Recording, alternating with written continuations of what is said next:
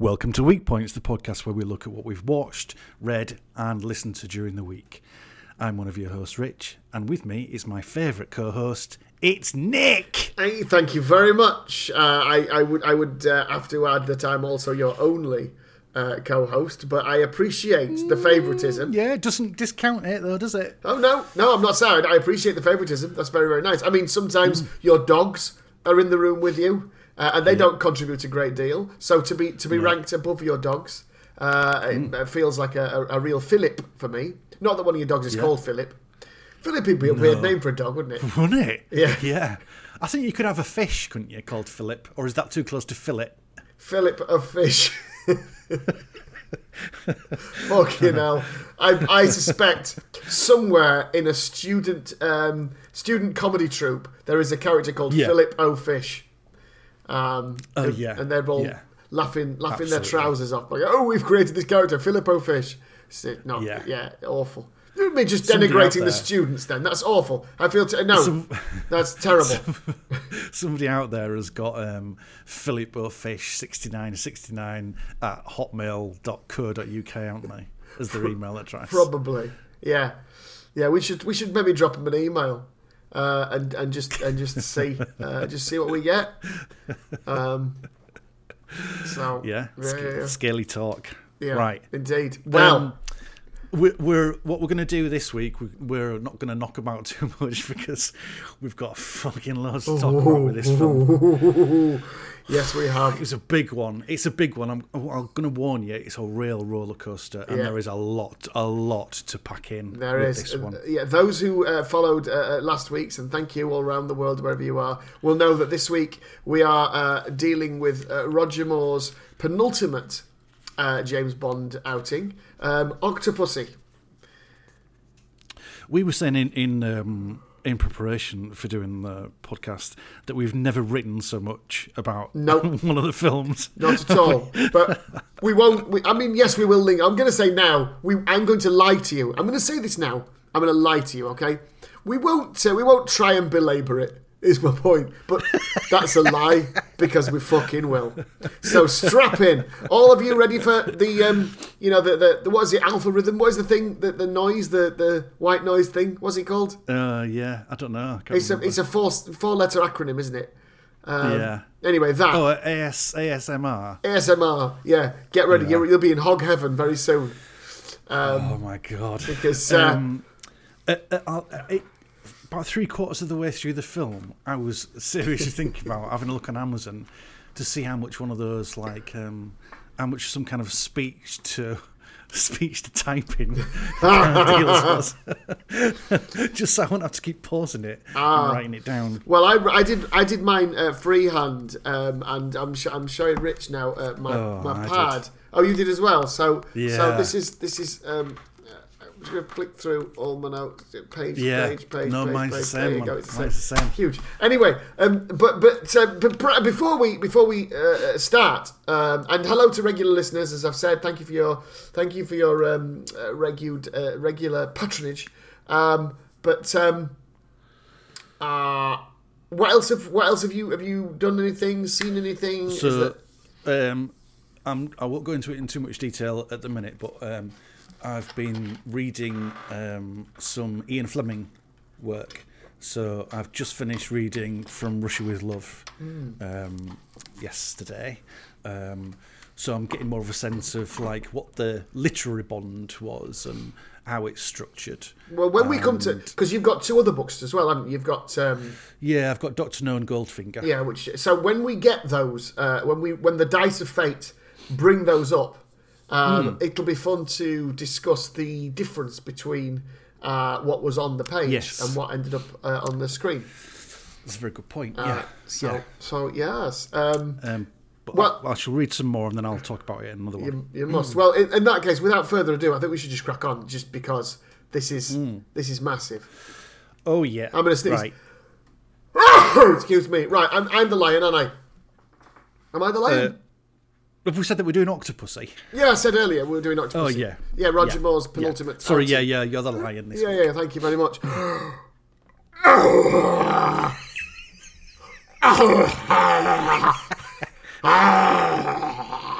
That really sounded like a lion, didn't it? That sounded like a lion with Qatar. I didn't know you kept seals. Now, yeah. Hush, my darling, don't cry, my darling. The lion has Qatar. As the song never went. Oh my God! Did you just come up with that? No, I just thought, yeah, of course I did. But it's a whim away, a whim away. That was really good. Yeah. Anyway, good. So, I'll tell you what, you say it was really good. You wait till you fucking hear it back. It won't be really good. Please run through a filter. We'll start off. I'm going to do the gun barrel because gun barrel, I think, is that's your thing. It's my thing. That's fine.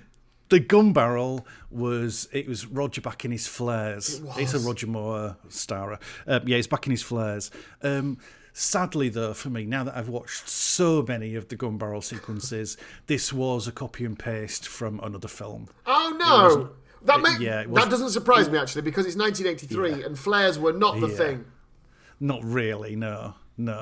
Although his fashion in this film is not the thing anyway. Oh my word! There are some remarkable. I love his wardrobe in this film. Right, we'll talk about his wardrobe in a bit though, because at least it was justified, which has been bugging me every fucking Bond film. Suddenly there's loads of changes to clothes. There was a great deal of emphasis placed on, and here is your wardrobe. Anyway, right, so it was a cut and paste. And now... Yeah, it was, yeah. Right, so the gun barrel opens out and we see Bond accompanied by a quote-unquote smashing bird. She was an exotic lovely, wasn't she? She was an exotic lovely. Is preparing to infiltrate a military base. Was it South America, like a Banana Republic kind of deal? Or? Well, that's... Well, he drives to where he's going. We should say in his vehicle straight away, because it's a classic British vehicle. Yeah, it was an open top Range Rover. It was an open top Range Rover, and he was dressed like a traditional English country gent as well, wasn't he? He was, yeah, because he was towing a horse box. And he was towing a horse box, of which more not too long. It's a fascinating thing actually. Because I think that. Let me just go. I made a list of all the ones we've watched so far, and I'm trying to think about. So, like, License to Kill, the pre-credit sequence directly was immediately followed after the credits by a connection to that. For Your Eyes Only was the sinking of that spy ship, and then Skyfall was him being shot, fell off the plane, all that. I think they all have a connection. This one didn't, did it? This was a little mini adventure, wasn't it? It was like a vignette, it was, if you like. Yeah. Anyway, the smashing bird, the exotic lovely, sticks a moustache on him. Whoa, you're rushing, Nick. We've got fucking pages of this shit. All right, go on. Yeah, then. I know. I want to savour this. All right, go on, savour it. Turns up in his English country gent kind of outfit in his open top Range Rover pulling a horse box, and he pulls into a place that we'd later discover is a military base. Yes. But it's not just a military base, it's a military base that's holding some kind of horse gymkhana. Reasons unspecified and never explained. But there's a lot of the local polo and horse riding community. How could I there. have forgotten that? There's a bloke who looks a little bit like your kind of Fidel Castro, who's fucking loving it. He's clapping, he's laughing. He's a big horse fan. Yeah, and all you can hear is like little tannoy, like as if it's like on a village green. These like little tannoys going off in the background. And horse number 3 is ridden by Jill Smith. It's Jill Smith on horse number 3, Polly Ann. Smattering of applause. Yeah. 4 faults. So they're all for some reason, all these hard-bitten South American military people are going fucking ape shit over this. Well, the thing about South America in the early 80s was they loved British village green life. They loved it. They did. If Bond had turned up the week after, it would have been jam making. He would have driven up in a van towing a large jar of jam. And tried to or chutneys. There was.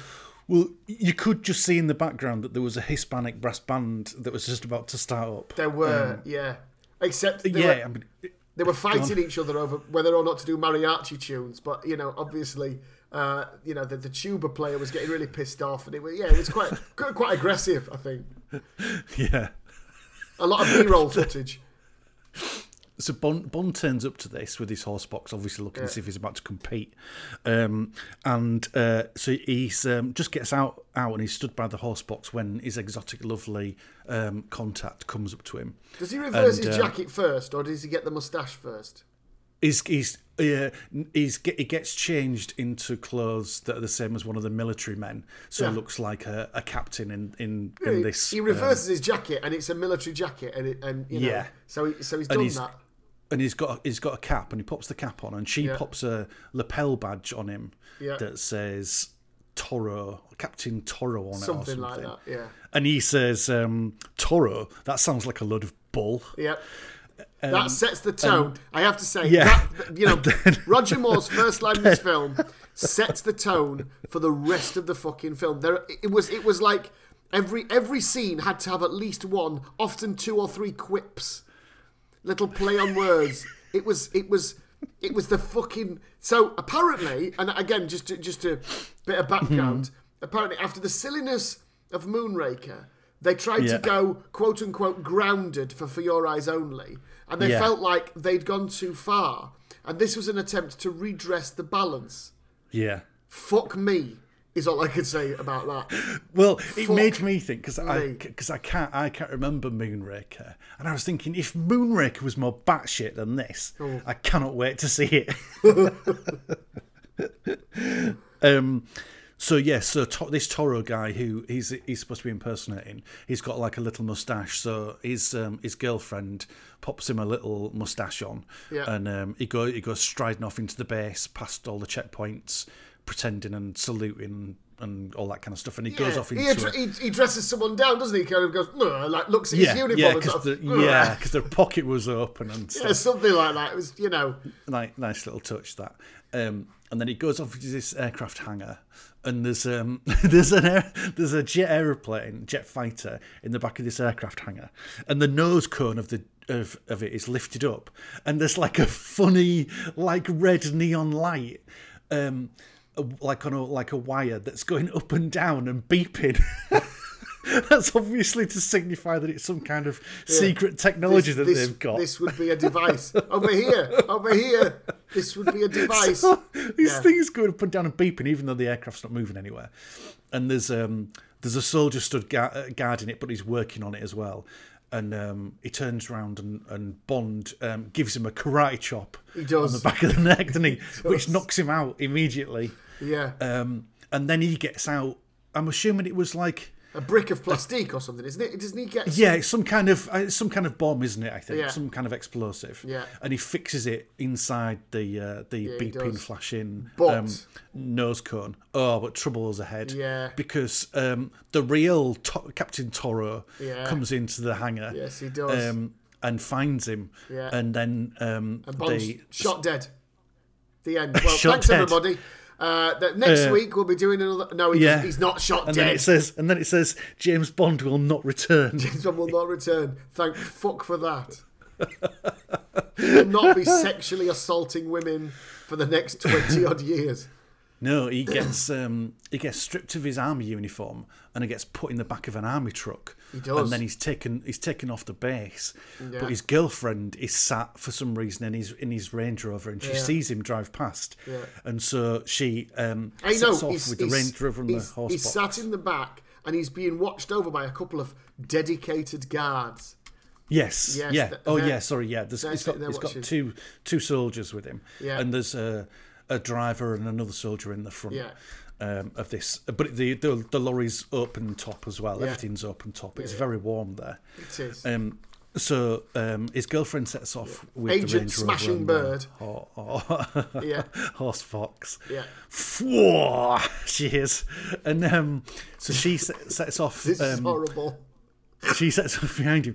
So she pulls up at the side. Yeah, she keeps pace, doesn't she? She keeps pace with the back. And then Bond is he sees her and he nudges like the soldiers and goes, "Oh, look over there." Have a bit of that. Have a look at that. Get a load of that. soldier looks over and she's like trying to show like cleavage, isn't she? At first, Yeah, codename Smashing And, Bird, and and- giving a and little bit like- of a coquettish smile, turning her head. Yeah, and playing with the hair, and they're like, whoa, and then but then they look back at Bond. They're like, no, we've got to concentrate on the job. So he does it again. He gives another one. He goes. So he goes, whoa, no, Have a look at that. Eh? oh, They look she's got a, round. got a minge out now. Whoa. So they turn then- around, and she's raised her skirt, and she to show a thigh, has- bit of thigh. A bit of thigh. Yeah. So then Bond sees this opportunity. Now that they've just got like semi-erections, he reaches over and he's about to grab them, and then he thinks, "No, I'll." For some reason, even though we're land-based soldiers, these two guys have got I've parachutes written on. this down. Why they're inexplicably wearing? Maybe it's National Wear Your Parachute to Work Day in that country, which is the only explanation. Because hey, Juan, what is it, Franco? You got your parachute? Why would they wear parachute? Don't you know what day it is? It's National Wear Your Parachute to Work Day. My mother, she's got hers on. She works in a bean factory. She wear a parachute all day. Fucking nuts. I mean, right, so I just don't understand what the plan would have been if they hadn't been wearing parachutes. Would it have been, wait till they start wanking each other off in the back of the truck and then just kick them into the road? Well, I thought it was he was either going to like suck them off and then hope that they just let him go, or else he was just going to push them out the back of the lorry. But instead, he pulled their parachutes and then they both just floated out the back of the truck. Absolutely. Yeah, they've gone. So then Bond, he climbs out of the truck and he goes into his girlfriend's Range Rover. He deftly and then they pull up to the side of the front of the truck where the driver is. Yeah. And then they wave at the driver and the driver's like, what? And he does like a double take. He does. And then Bond, they drive in front of the truck and Bond gets out a machine gun and shoots out the tyres of the truck. So the truck then has to stop. So then they drive off down the road for a little bit. Did they tie up the guards, or did they? I can't remember what they do to the driver. And No, they didn't need to do anything because they were in the truck and then they just drove off, didn't they? oh, so they shot out. Oh, right, yeah. So because obviously, as well as being wear your parachute to work day, it was don't wear any kind of walkie-talkie or communications equipment to work day. He didn't give a shit by then, did he? No. So they drive off, and then he says like, "Oh, I shall see you in Buenos Aires or wherever it is," I can't remember. and gives her a kiss, and then they pull the car over, and he uncouples the horse box, and then she drives off in the Range Rover, and he gets into the horse box, and then you hear some of the soldiers are catching up. They've obviously used the radios now, like, oh god, we've got to get this bastard, he's escaping. Why did we put those two blokes with parachutes in with him? Yeah, what were we thinking? I imagined that they were running down the road but not going anywhere because of the wind holding them back. Yeah, not thinking to take him off. Fucking Juan and Franco, they fell for that joke, and we've got egg on our faces now because bloody hell. Hey, there's no such thing as wear your parachute to work day. So Bond gets in the horse box. The people are closing in on him. So then the back of the horse box opens up. It's not horse's bum that's in there that you could see before. It's a fake horse's bum, and it lifts up like a flap. And then the back door goes down, and he comes out of it in a tiny jet plane, A little with mini its wings microlight type folded thing. up. Yeah. And then he puts the wings down, and then he shoots off down the road, and he flies over the top of the soldiers. And then the one who looks most like Castro, they pull over, and he's got an old-fashioned telephone for some reason, and he's shouting into the old-fashioned telephone, and he's pointing at the plane. I don't know how people on the other end of the phone could see what he was doing. It's like he was going, the plane, he's over there, and they're like going, what do you mean he's over there? He's going, I'm pointing. Pointing is over there. We have to say at this point the film is 6 minutes old and it already feels like a fucking cheese dream. It's fucking ludicrous. There's he flies over some anti-aircraft station that they've handily got, posed around the horse riding. It's on ring the other side of the that they've got. gymkhana. Yeah, that's right. Yeah. In case there's an occasional strafing of the pony club. Yeah, absolutely. So they fire one of the missiles, and it's a heat-seeking missile after Bond's tiny jet. So then he does loads of acrobatics, doesn't he, about going through like down canyons and over mountains and all this kind of shit to get away from it. Yes, he does. And it gets closer and closer. So he realizes he can't outrun it. So he goes down back to the military base, and he flies his plane inside the hangar that he was in earlier. Fucking does. So the people go, "Oh my God, he's flying that plane that he's now in. We've spotted him as a spy, and we can see that. So we should close the doors on the other end." I don't know why that would be a good idea, because then you've got a crashed jet plane for definite. Instead of just letting him fly through. No, let's crash him. Yeah.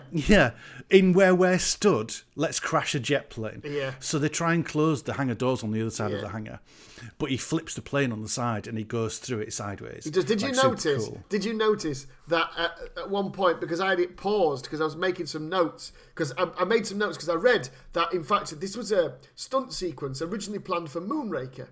But they couldn't find a place to put it in, but they obviously got it, and they must have got the fucking kit. So I put it on pause because I remembered that. I made my notes, and I noted that the plane was on its side, but it was on a pole. It was on a rod. It was from the ground, obviously being guided through. So, which obviously at speed you don't see. Yeah. But yes. Anyway. Well, you say at speed, it went through that hangar at about 45 mile an hour. Yeah, probably because that's as fast as the fucking rod could go. Anyway, so out it goes. He manages to get the plane through. And they've closed the door by then because of the momentum, because they're heavy doors. They are. And then the heat-seeking missile has followed him through the hangar and then blows up the entire hangar. Yeah. And it's a massive explosion. It's quite a good big explosion. And Bond's like, ha! Nice killed one. A loads of people. Ruined the gymkhana. They're all dead Fuck now. 'em. Yeah. I bet all them horses are all on fire now and screaming. Rubbish. Nice one. Yeah. I hope I've got film of it. I hate horses. I hate horses, yeah. So then... I think that was the working title of the film. I hate horses. I hate horses. Yeah. That fake horse bum that lifted up in the horse box, it wasn't fake. It was one that it was just hollowed out. He killed and then he just skinned it. He skinned it. Yeah. And then he walked around in its clothes for a bit. At night in his garden. Doing anyway, the Mr. Horse dance. He's flying off. He's calling himself Mr. Horse as well. There's probably some coconut shells involved. In it. What you do in your downtime is up to you, 007, but please don't bring it to work. I'm Mr. Horse. I've completed the mission again. Did you kill any horses again, Bond? Perhaps a few. Bond, the mission was underwater. So anyway, as you know, he's napalmed all these horses, and then he's flying off. And then there's a beeping on his dashboard, and it says, hell. "Oh, you're running low on fuel." So he goes, "Oh fuck!" So he goes and he makes an emergency landing on the road, and then on a very straight road. And then the next thing you see, he's going down like a little windy country road, still in his plane, and then he sees a petrol station, and he pops his wings up and pulls up to the petrol station, and the petrol guy is stood there like going, "What?" Yeah. And he's an old man with a beard, isn't he? And he's thinking, "Oh, have I had too much to drink?" Yeah, good lord. And Bond says, "Fill her up, please." And that's the mini adventure. That's then it's titles. Right, titles. Okay, I thought they were fucking hideous, awful. More naked or semi-naked ladies, more shit gymnastics, and a laser light thing in the shape of an octopus. And I'm presuming that would seem like the only connection to the film. There was a laser light pen with an octopus on it. It was the cheapest. I mean, we thought. Oh no, they were wearing jewelry, weren't they? They were wearing jewellery, okay. But, I mean, you know, we thought the License to Kill credit sequence was bad, but this was nondescript I didn't like the song. It was really bland. Awful song. And it's called All Time High. Richard Coolidge's voice is fair, but I thought the song was poor. And all I wanted was a sweet distraction for an hour or two, is how it starts. And, I mean, it was a distraction. It wasn't that sweet, this film. It did feel like, the song did feel like it went on for an hour or two, though, didn't it? It was not good. It was shit, in fact. So that was the opening credit. There's the title sequence. We need to move on, because they weren't good. There was nothing particularly notable in them. Can I just rewind to one little point that's going to come up? It's going to come up at the end. Yeah. I thought I'd mention it now. So when James was in his little mini jet aeroplane at the start, he had to when he was doing his acrobatics. One bit he had to send it into a dive. I think it was when he was going down to the hangar, and it made Stuka dive bomber noises. Yes, it did. That does occur, even though it's a jet plane. That does occur later on in the film. Yeah, it does. That's a very good point. Well, yeah. They really love those Stuka noises. They love that noise. Yeah, it's almost like the Wilhelm scream, innit, of planes. Yeah, I mean, it's literally the only plane that made that fucking noise. It's a great scream, though, isn't it? Oh, it's brilliant. It's brilliant, but you can't just put a dive-bombing propeller aircraft noise onto a jet. Microjet. No, that's true. Yeah. That's a good point. Anyway, enough of that, because now we're in East Berlin. Yeah. Yeah, and a clown, or a man in a clown suit, is apparently, or we assume, he's trying to defect. And he's pursued by two they're like identical twins wearing dark red puff-sleeved shirts and black leatherette waistcoats. They look like either a young Gary Oldman or Leo Sayers' body double. In fact, it might be one of each. I'm not sure. I thought they looked like the lead singer of Sparks. Yeah. Russell Mael, maybe a little bit. Anyway. Yeah. One of them didn't look like Ron, anyway. No, they didn't look like Sparks. That would have been brilliant. Well, just oh, you mean the band Sparks, or just some Sparks? Yeah. No, if the twins in this had looked like Sparks, that would have been amazing. It would have been pretty impressive. Yeah, that would have been good. Anyway, one of them. So they've got knives. The clown has got away from him and looks like he's going to get onto a bridge. And one of them chucks a knife. Well, they throw all the knives, but with the last knife, one of them plunges a knife, throws a knife straight into the clown's back. Thunk. Yeah. But he's not dead, is he? Well, he drops into a stream and you think he's dead. He does. He hits the water. And he floats off downstream and he looks dead. Yeah, he does. But where else would you want to wash up if you've been hit in the back by a knife? You'd want to end up at the British Embassy, wouldn't you? That is the lucky thing, though, isn't it? Because it doesn't matter where you are in the world, the British Embassy is always on the banks of a canal, isn't it? They always locate them on the banks of a canal. Do. Yeah, no matter what country it is. It's one of the stipulations. Yes, we'll have an embassy in your small, out-of-the-way, godforsaken country. Is there a canal or small river, a tributary? Excellent. Build it there. Yeah, it's one of the demands, you know. Yeah. Anyway, it's because every British ambassador gets a barge, don't they? They do. Yeah. So it's pointless having a barge if you haven't got anywhere to moor it. That's a very good point. Yeah. I mean, it's not like you could drive to the river. It's probably better to just have it out the back. Anyway. Yeah. So they're in the middle of having a party. And the ambassador's getting ready to go out and greet his guests, probably take round the Ferrero fucking Rocher and do all that shit. It was the 80s after all. But bang! In through the window comes a clown. He collapses on the floor, lets go of something that he's been holding in his hand, which turns out to be a Fabergé egg. And he dies. The ambassador's wife was very shocked, wasn't she? She was just putting her jewels on. She was. Ready to go. And then he falls through the fucking French. She just had them French windows put in as well. She had, yeah. So that she could instead of walking all the way around to the front door to go to the barge, she could just nip through the French doors. Yeah, of course. And she's there, and then that fucking clown's just piled his way through it. Yeah, fucking unbelievable. dropped an Easter egg on the floor. Yeah. Couldn't even unwrap it. With eaten. Yeah, it didn't even have a mug with it. No, nothing. Didn't come with an Shite. individual, bar, crunchy bar or whatever. So, absolute fucking bobbins. Anyway, meanwhile, back in London, the continued humiliation of Moneypenny presses on apace. I fucking hate what they've done to Lewis Charles in this. I mean, it's just. I was the thing with it though. I'll let you go through it, but the thing with it was, I was kind of, I don't know, in admiration of the fact that they'd thought of a new way to make her feel shit. Well, yeah, but it was a double whammy because it wasn't just about her age; it was about her state of mental health. Yeah.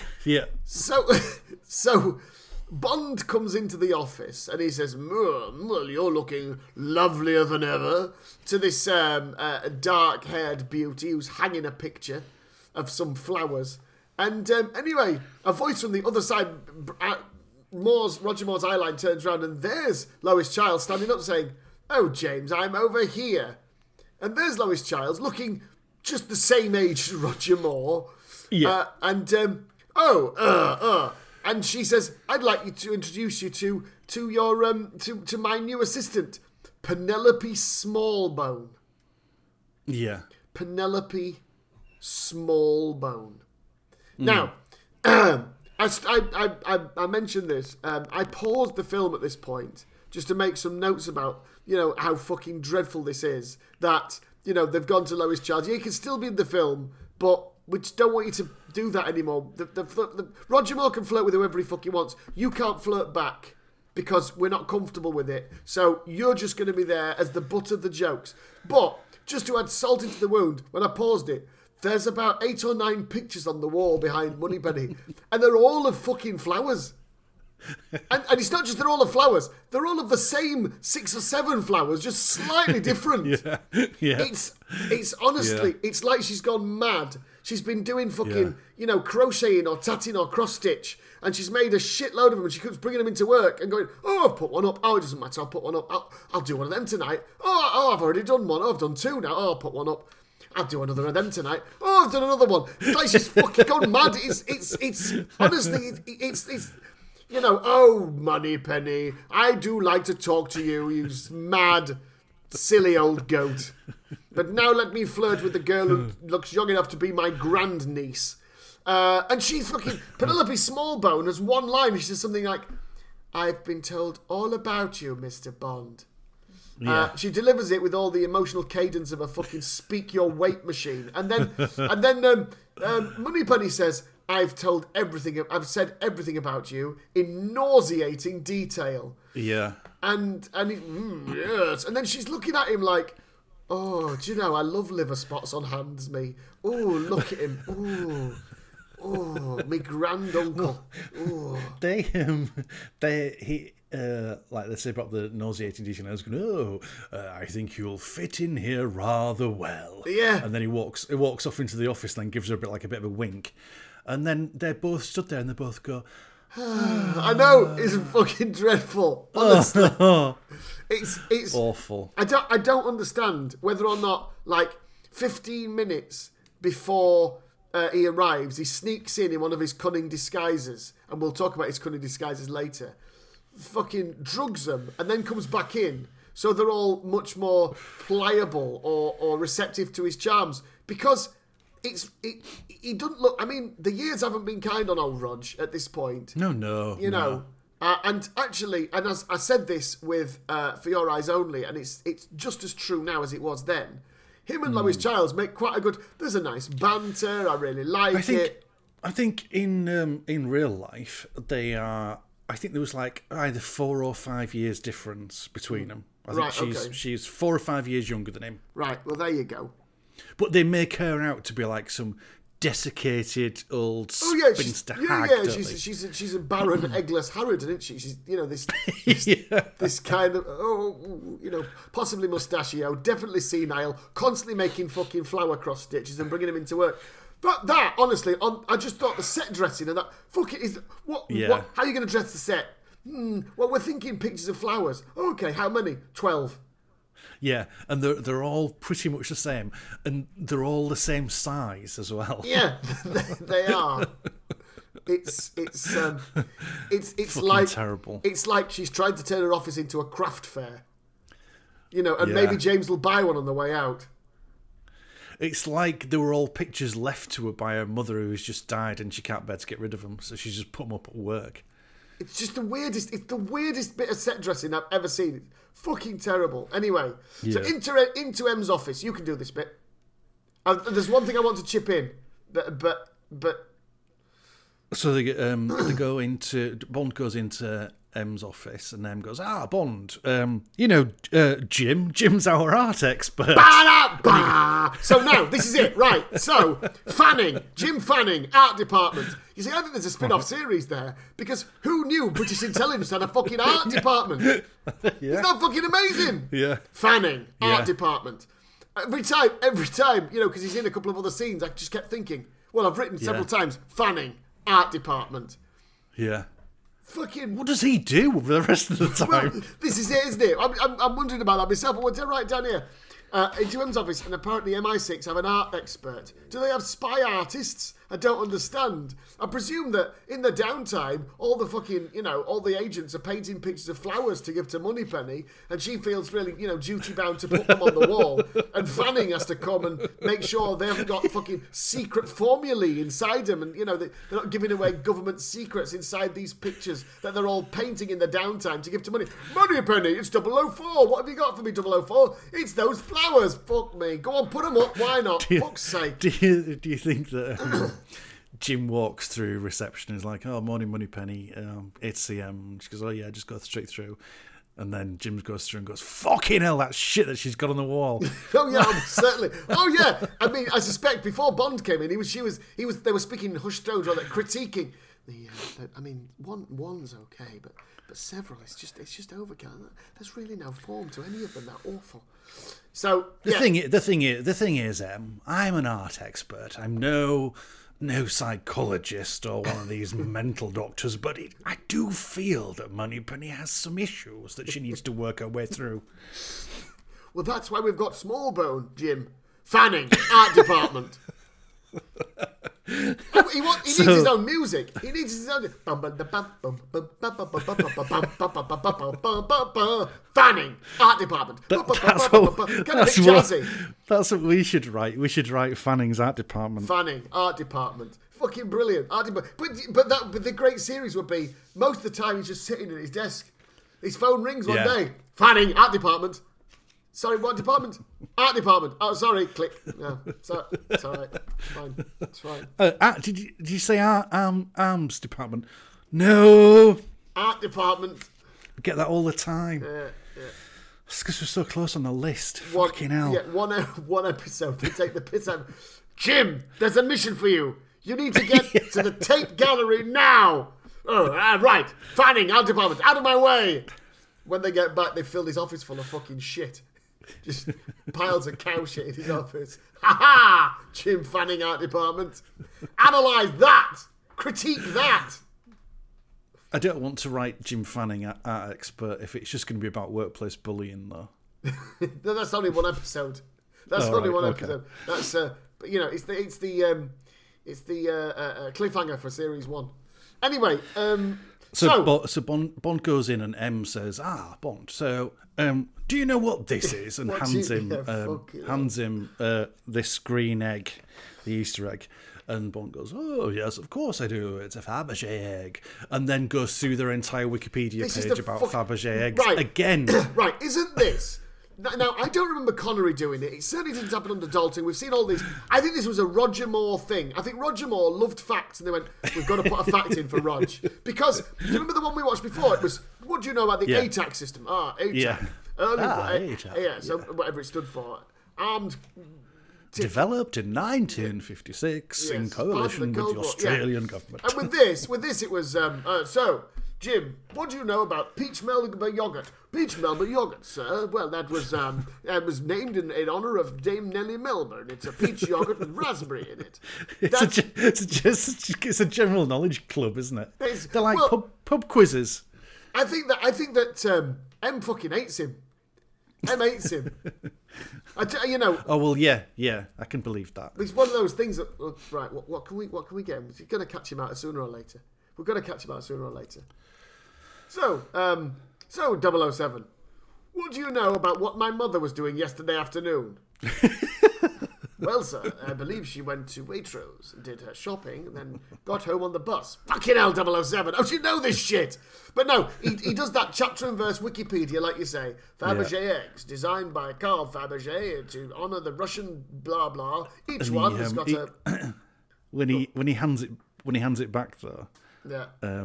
It's just like something about, and this one contains a marvellous replica of golden carriage. That's right, ridden by the Tsars. Yeah. And then he hands it back and M says, well done, Bond, full marks. And he goes, oh, thank you, sir. And he says, only one thing, it's a fake. Yeah, he fucking loves that as well, doesn't he? He fucking loves that. You dickhead! Yeah, it's yours, a fake! Bond, you fucking knobber. Fucking loser! You dick! If you'd have been listening to Fanning, Art Department. Fanning knew. I didn't ask you because I wanted the answer, you dopey cunt. That's why we've got an art expert here. Yeah, look here, we've got Fanning Art Department. We've got an entire department. The amount of government funding. Do you know how much his desk cost? It's a fucking fortune. Le Corbusier designed it. So because it's a fake, they have to go to the auction where supposedly the real one's being sold. And they say, Bond, you go with Fanning. I've no idea why. Says, and also, there's another case that you need to take over. Here's the folder. 009, he's dead. He was dressed as a clown. That was the guy, yes. So we found out that the clown was we found him wanking to pornography, full of drugs, had an orange in his mouth, dressed as a clown. Yeah. They did say that this is the fourth egg to turn up at auction this year. And Fanning, Art Department, thinks that the seller is a Russian. Doesn't explain why. He just says, I think the seller is a Russian. Okay. Yeah. Okay. Fair enough then. Anyway, it's a nice lead-in, though. It's a nice lead-in to our next scene.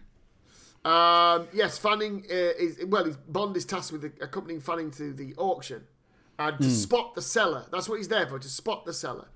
Yes, it's 009. But before we go there, we go to the Kremlin. Ah, yes, we do. Yes, of course, on an elaborate and entirely fictitious Soviet set. Because there's a very, very important plot point that we need to go through. There is. Well, and we see General Gogol from the end of For Your Eyes Only. The guy who got off the helicopter and went, now nobody has the ATAC. And he's there. And he's kind of like he's like the reasonable Russian, isn't he? Because he's saying, yes, the strategic disarmament talks are going very well and we should carry on disarming and trying to get on with NATO. And then there's a...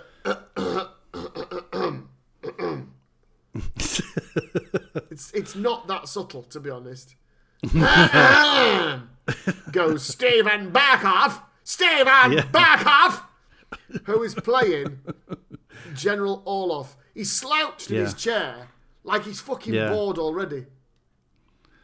I am Stephen fucking Barkov, but if I have to do an accent, I will do it. It goes everywhere during the course of the film, really, doesn't it? He travels, it's like the Phileas Fogg of accents. It's around Europe in 80 days, or in 80 minutes, or however long the fucking film was. But he's brilliant because he does that thing. He talks like someone keeps shoving the finger up his arse intermittently. So he says at one point, "You have got to talk to me about the problem with Russia." Like, stop shoving your finger up his arse. It's some shouty crackers acting. It really is. And he's of the general thing with General Orlov is that he's of the opinion that that Russia's been too soft with the West, and the West are just a bunch of what does he say? Decadent, divided West. Yeah, he says that in the. And they've got knowing we should strike because they've got no intention of they haven't got the guts or the will to strike back, and to demonstrate this, he clicks a remote control, and then the entire room that they're in spins round. Yeah. To face a screen again. Why they couldn't all have faced the screen in the first place? Again, couldn't you have? Again, the contractors on that gig. So you want what? Oh yeah. Well, we want something to turn around and face the screen. Yeah, sorry to state the obvious. You could save a lot. No, that's what we want. No, but you could save a lot. No, if you want to say yet, but if you face the screen in the first place, you wouldn't need the no. You use that money to buy tractors for the peasants. Yet we want this. Stephen Burkoff wants it, and he's got to have it. The thing with the revolving room is that you're always going to have a gap. There's no way we can do it without like a little bit of a gap. So we're probably going to have to make sure you're all going to have to stay seated when it's turning. You can't be jumping up or anything, because when that is it's gonna get hold of your boot and it'll drag you into the mechanism. And it'll not only kill you, it'll fuck up your mechanism. Have any of you been on the River Rapids ride at Alton Towers? Any of you? You know the moment when you step out of the queue and you get on the round revolve bit? It's going to be like that, except for without rubber rapid ride. Yeah. It's like that. Now, are you sure, before we start, are you sure you don't want us to just put the table facing the screen? Yet! This is what we want! We want this! Anyway, Shouty Crackers General Orloff says... You are underestimating the Russian superiority, Soviet superiority. It's a bit like a Dalek, isn't he? And basically, he's saying it's he shows he's prepared a graphic, hasn't he? Well, I mean, he sounds like Hitler, doesn't he? A little bit. It's tanks all the way for him, though, isn't it? It's tank division. It is. I mean, he's still thinking about he wants Russia to expand into Western Europe, and he thinks that they can do that because they've got armoured superiority with all these tanks. Yeah. And he just basically describes a blitzkrieg, doesn't he? Yeah, he describes a Nazi blitzkrieg. Even with the Dad's Army arrows as well. With the Dad's Army arrows, yeah. Who do you think you are kidding, General Orloff, if you think your plan will work? I am James Bond, I'm a master of disguise. You are a Burke, and I wish you would just die. Anyway, fucking nonsense. One of the things I did note down, and it's such an obscure reference. At one point, he was waving his arms around like Magnus Pike. He did. Oh, I mean, it was an uncontrolled. I mean, John Glenn, who directed it, and he did. I think he did the one before this. He did For Your Eyes Only. He did this one. He did a View to 5 or 6. He did A View to a Kill. He did The Living Daylights, and I think he did License to Kill as well. So yeah, he must have done 5 or 6. I wonder if anyone interviewed him afterwards and went, "Did you do anything with Stephen Burkoff?" No, just wound him up and said action and just let him do what he wants. Yeah. He wrote Decadence. You've got to leave him to it. So there he was, shouting, saying, "This is what we're going to do." And he basically said he can do what he wants. I can do what I want. That's why, NATO won't launch for fear of Russia launching. It was like listening to Putin, basically. It was quite haunting. And the Soviet chairman shouts Burkoff down, and he sits in the corner in a flat salt like a baby. Was the Soviet chairman, was that supposed to be Brezhnev? No, it was just, in the credits, he was just Soviet chairman. It was just Soviet chairman. No. Right. Yeah, so anyway, so he shouted, and Burkoff sat in the chair and slumped like a fucking 6-year-old.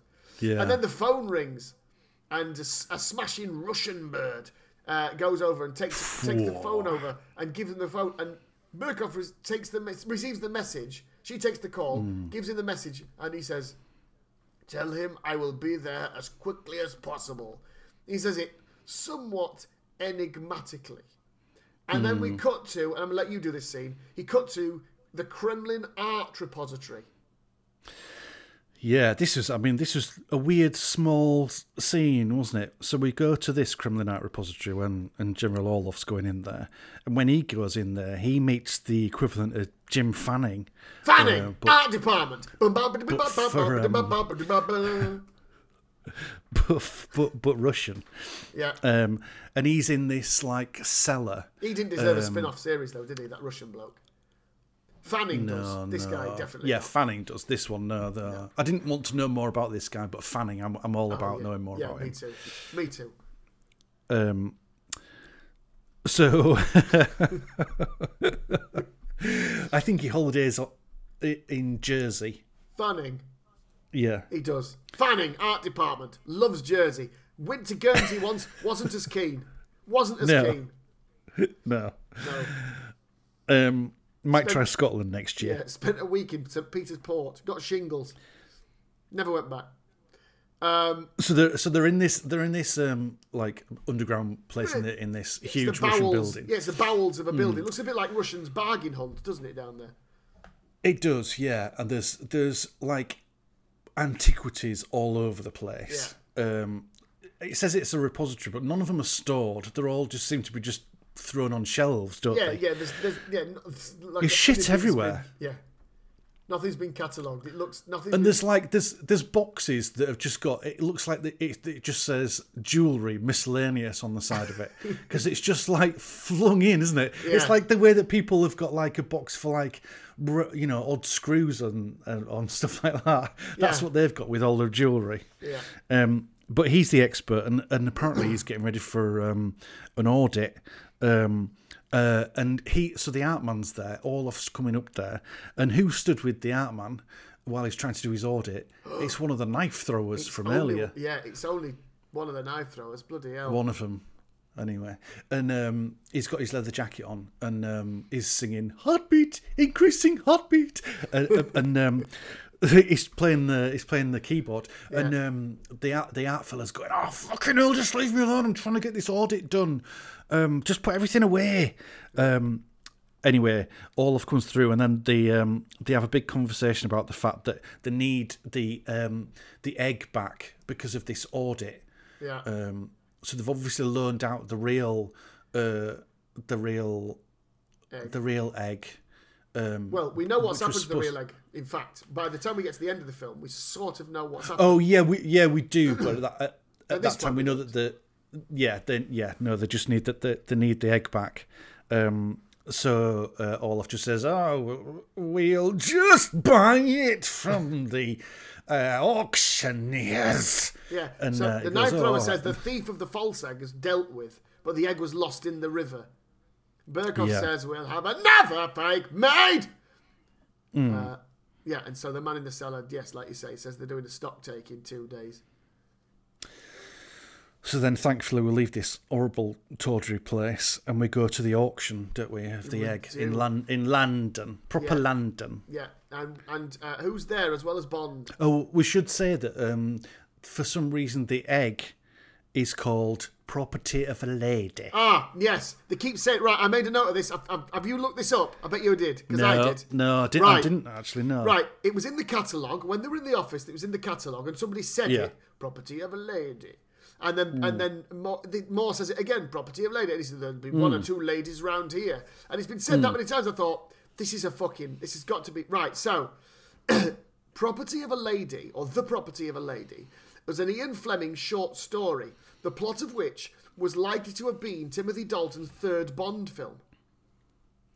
So there you go.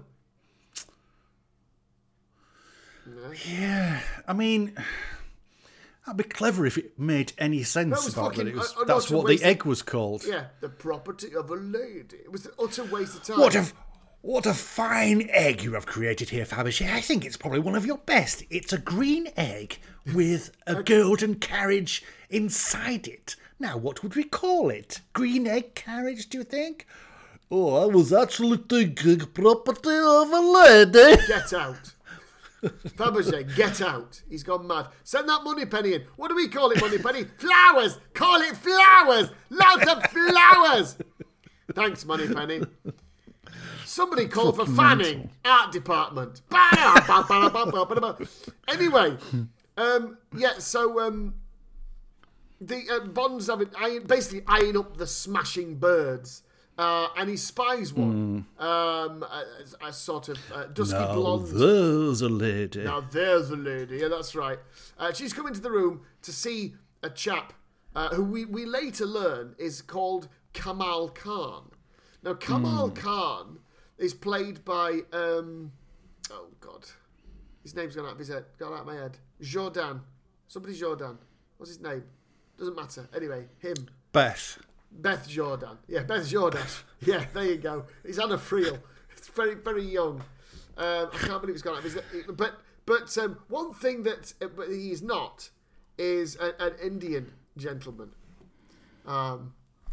So yes, Kamal Khan. No, he's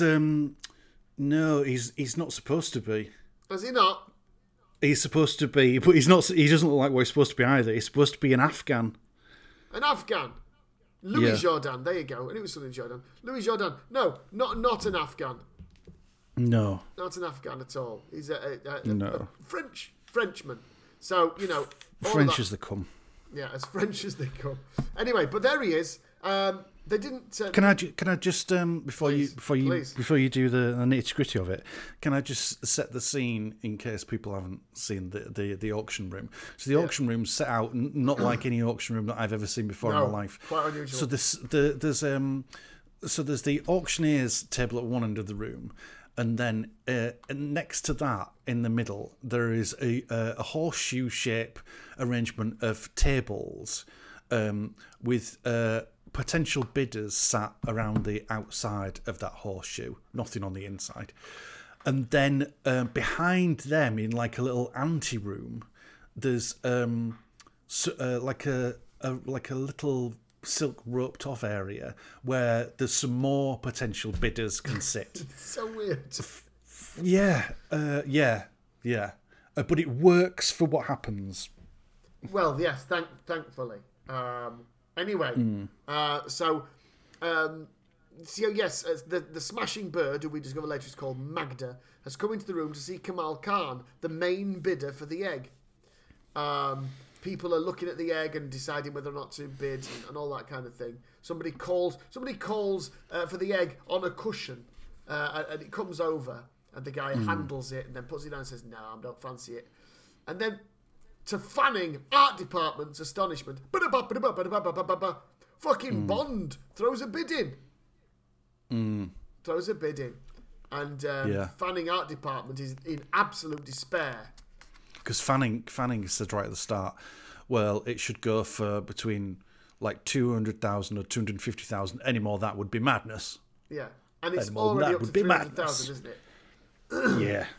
So, Bond intends to find out what's going on. So he's bidding. He's bidding against this chap. And he said if he really wants it, then he'll get it. And then Bond calls the to have a look at the egg. Yeah. Please take over. So fucking stupid. Over to you. So they're all sat and they're all watching very intently. Yeah. There's nothing else going on in the room apart from people bidding for this egg and the egg. So when Bond calls the guy over to have a look at the egg, everybody's looking at him because he's he's one of only two people bidding for the fucking egg, and he's got the egg in his hand. So he sat down. He's got the auction program in his hand, and he picks up the egg and has a look at it, and then he puts it down between his legs, and then brings it back up at the other side of the program. The auction program, and then he goes, "Oh yes, very good. Jim, would you like to have a look?" And Jim goes, "No." And he gives the guy it back. It's the most blatant case of fucking palming one thing and bringing up another, isn't it? And yet, nobody, not one person goes, "That's a bit odd." I've never seen anyone try and look at something with their dick before. You know, there's a theme as well, considering that one of the key things throughout this is the importance of this fucking egg, right? And it's not an insubstantial egg. It's quite a big. It's a large egg. It's not a fucking chicken egg. It's like an Easter egg, isn't it? It's like a Cadbury's It's like Easter egg, that size. a big, yeah. And throughout this film, nobody sees the fact that Bond has almost permanently got an egg in his pocket, a massive egg in his pocket. Doesn't matter where he goes throughout this film. It's worse than that. There's a point at which, and we'll get to later, somebody sticks that egg in their fucking bra. And it doesn't, you know what I mean? And jumps from a window, and it's fine. It's that egg is, when it wants to be, completely intangible and invisible. It's fine. Yeah. Anyway, fucking amazing. At this point, like I say, clearly, the auctioneers thought, oh, that bloke just wants to feel the weight of a Fabergé egg on his ball bag. So he's nestled it there. He's given it a rub around his old bell end, and then he's thought, I say, Jim, I think it'd be a good idea if I imagined myself as a penguin, a male penguin looking after my young. Pass me the egg over, will you? I'm going to place it on my ball bag and pretend I'm a penguin for a little moment. Oh, that's lovely.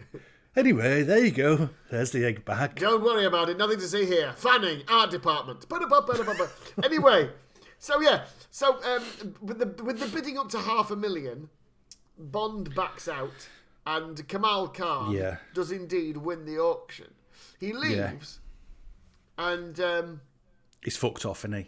Fanning art department is what the hell are you doing? He said, listen, I'm going to find out what's going on now. I'm going out. So he goes to a newsstand and buys a magazine with a coin. I don't know. He buys a Country Life. He buys Country Life. Yeah, obviously just memories of him driving about with that fucking horse box. He buys a Country Life, which, I don't know, because he puts a coin down. Were pound coins around in 83? Or do you think that's 50 pence? I don't know how much the magazine was.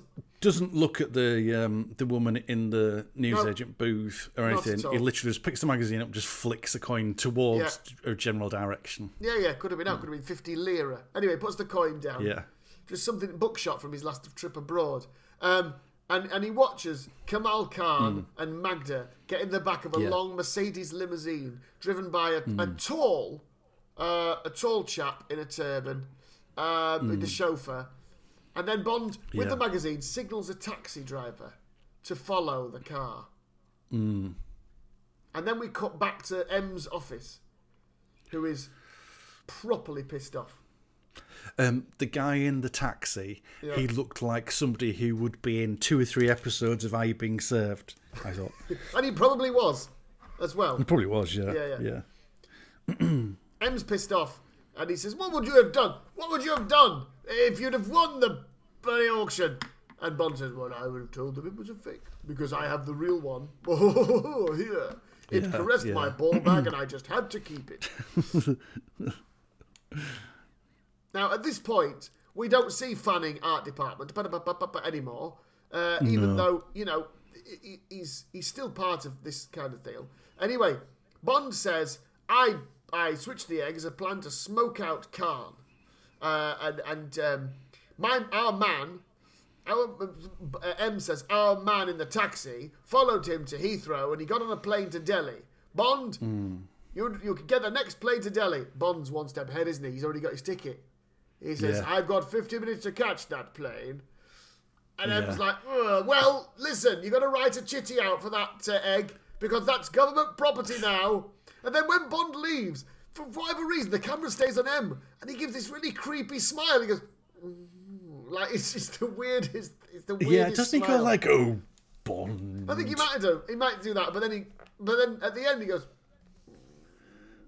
Yeah, it's all a bit weird. It's very strange. Anyway, over to you, Delhi. So, Bond arrives. Bond arrives by two forms of transport in the space of 20 seconds into Delhi. So he lands on one of those helicopters that's got like those inflatable landing gear things on it. Yeah. He gets out of that and he gets onto a little boat that then takes him over to the side. Talking about overkill. Over to the riverside. And so he gets out and there's lots of people selling stuff. There's hubbub of people moving things and trading things, and there's lots of noise and everything. Typical kind of Delhi stuff going on. And then there's a guy sat on the floor and he's doing snake charming, So he's got his what's his flute thing or whatever it is. Yeah, the thing with the kind of Yeah, and he's playing that, and this like adder. Is it an adder? Is it it's a python? Is it cobra? Cobra, yeah, of course it is. So this cobra's kind of Doing like its thing. stood up and moving to his music, and Bond just sees it and walks past. But then as he walks past, Fucking horrendous. the guy plays the James Bond theme on his flute. that fucking bit, right? Honestly, I went, what? Hold on. This has become meta. Yeah, So Bond knows yeah. his own theme tune? How the fuck does that work? Yeah. Yeah, I couldn't wrap my head around that. Well, at all. it gets fucking weirder. So then, so Bond goes back, and the guy who was playing the tune, they exchange a little bit of banter, which is just like their code words for saying I'm a spy and you're a spy, that kind of thing. Yeah. They're both on the same page. The guy who's playing the agent stroke snake charmer is called VJ, and the man who's playing him is called VJ. Yeah, it's fucking VJ Armitage. It is VJ Armitage, who was a very famous tennis player. Yeah. It was quite high ranked at one point. In our time, wasn't it? Yeah. But then he's at one point. So I got my fucking head went into an absolute spin here because not only had Bond heard his own theme tune, so sort of stepped out of the reality of Bond. VJ Armitage is playing VJ and joking about being a fucking tennis pro at Kamal Khan's club. So I was thinking, right, is he playing himself? Is VJ Armitage a spy in real life? Does he hate snakes really? Does he pick up shift as a tennis pro? Is Bond real? Is this a docudrama? I started thinking, fucking, where are we going with this? Cinema verite. I didn't understand. I was thinking, right, I don't know where now. VJ Armitage is in it, playing VJ. I think it was around this time that Coke really became quite cheap for a lot of people. Including the scriptwriters, I'm assuming you're thinking. Oh, yeah, I would have thought so. VJ Armitage says that Khan lives in a castle on a hill, but plays backgammon most nights in a casino. Now, that intrigued me. Does backgammon get played in casinos regularly? Is it a betting game? Do people actually gamble on the outcome of board games? I think they do with backgammon, yeah. You can, yeah. Right, it's not just any... Because, I mean, you could set me up on a buckaroo table. I fancy my chances on that, because I'm quite good at buckaroo. I'm not bad. Yeah, I'd give frustration a go. I don't know if I'd bet on it, though. No, possibly not. VJ introduces himself as being... my name's VJ. I'm Special Expediter for Universal Exports. Oh yeah, the So company. all that's of always... the kind of shell company that's that's all a front for all of MI6's special operations, isn't it? Yeah. But then I wrote, why didn't you just meet him? Because they've gone through all this thing of like the helicopter, the boat, the snake charming. And he says, "I hate snakes," doesn't he? He says, "Oh, I don't he like my hates cover." snakes. He gets rid of the snake. He says, "Hold on to me flute. When I'll get your bag, your taxi's here. Oh, by the way, I'm VJ and I'm a special agent." Well, like, what the fuck have we gone through all this for when you've just stood up and told him in front of everybody? Everybody who you were hiding from not dancers. 10 seconds before. Yeah. You've just stood up in front of everybody and they're all still there. You're speaking English that everybody was speaking around them as well. Yeah. But so yeah, all right, Bond, you're an agent, I'm an agent and all. Anyway, I've got to get your taxi to this hotel that I'm going to shout about in a minute. Yeah, absolutely. What a fucking mental. Yeah, and then he tells him all about being a tennis pro, doesn't he? Yeah, and he yeah, says, it was so inside and inside and inside. It was wheels within wheels within wheels. I was very confused. I got really. Anyway, Bond gets to his hotel. And he's shown his, he's shown upstairs, and the first. Wait, no. Sorry. No. Sorry. So they go to the hotel. Yeah. So Bond's walking up to the hotel, and like an outside courtyard, and it's got a swimming pool, and there's loads of people. There's loads of women in bikinis walking around, and there's loads of women sunbathing.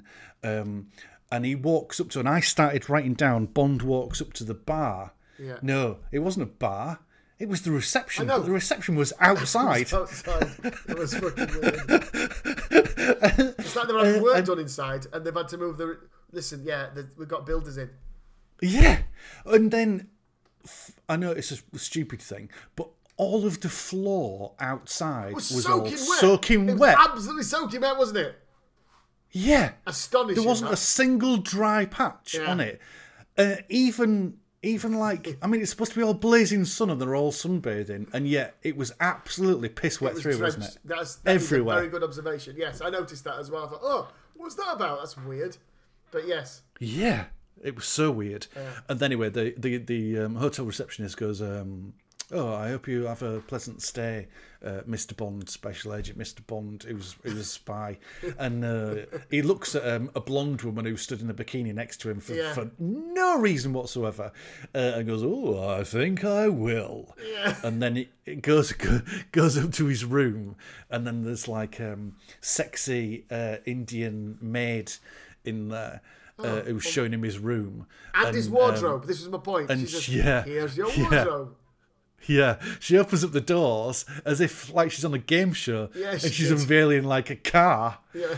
And he goes, "Oh," and he raises an eyebrow and just carries on doing whatever he was doing before. And then she says, "Can I do anything else for you?" Yeah. "Oh, my night is sleeping." Yeah, basically, she says, "Fancy a fuck," doesn't she? Essentially. Maybe later. Maybe later, says Bond. Yeah. Yeah, and so she gives him a wink, and then she does that. She mimics like having a blowjob, with her tongue in the side of her cheek, and then she goes out of the room, and he goes, "Ooh." A bit of that. But then he sees Magda from the auction house. He sees her out the window. Oh, he looks out of his hotel room window. No reason why, but he does. No. And then a boat's just turning up.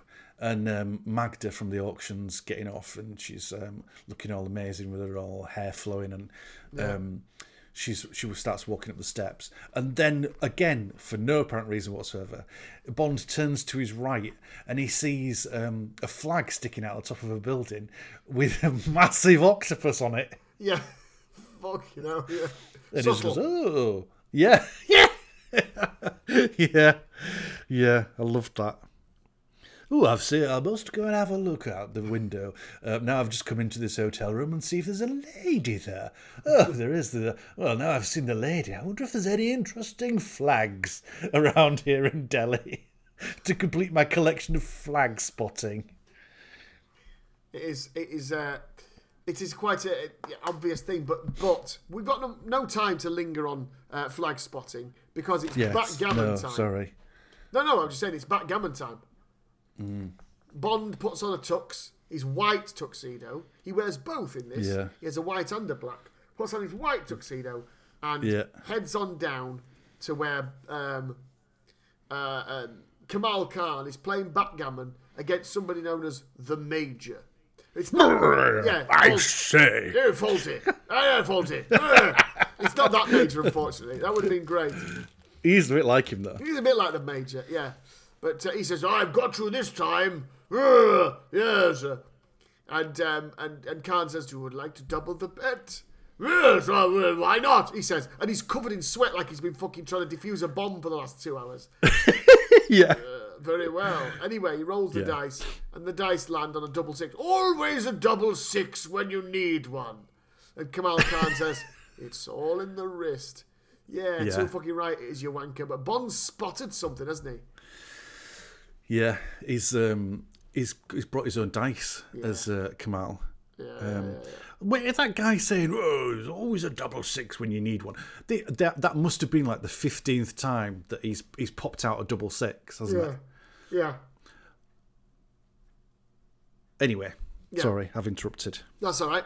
So no, it's fine. And then Bond leaves that for a minute and goes to try and get a drink with Magda at the bar. She's not up for it. Well, go he on. sees Magda, because I made a special note of this. This is another thing that I just couldn't fucking understand, why they'd written it like this.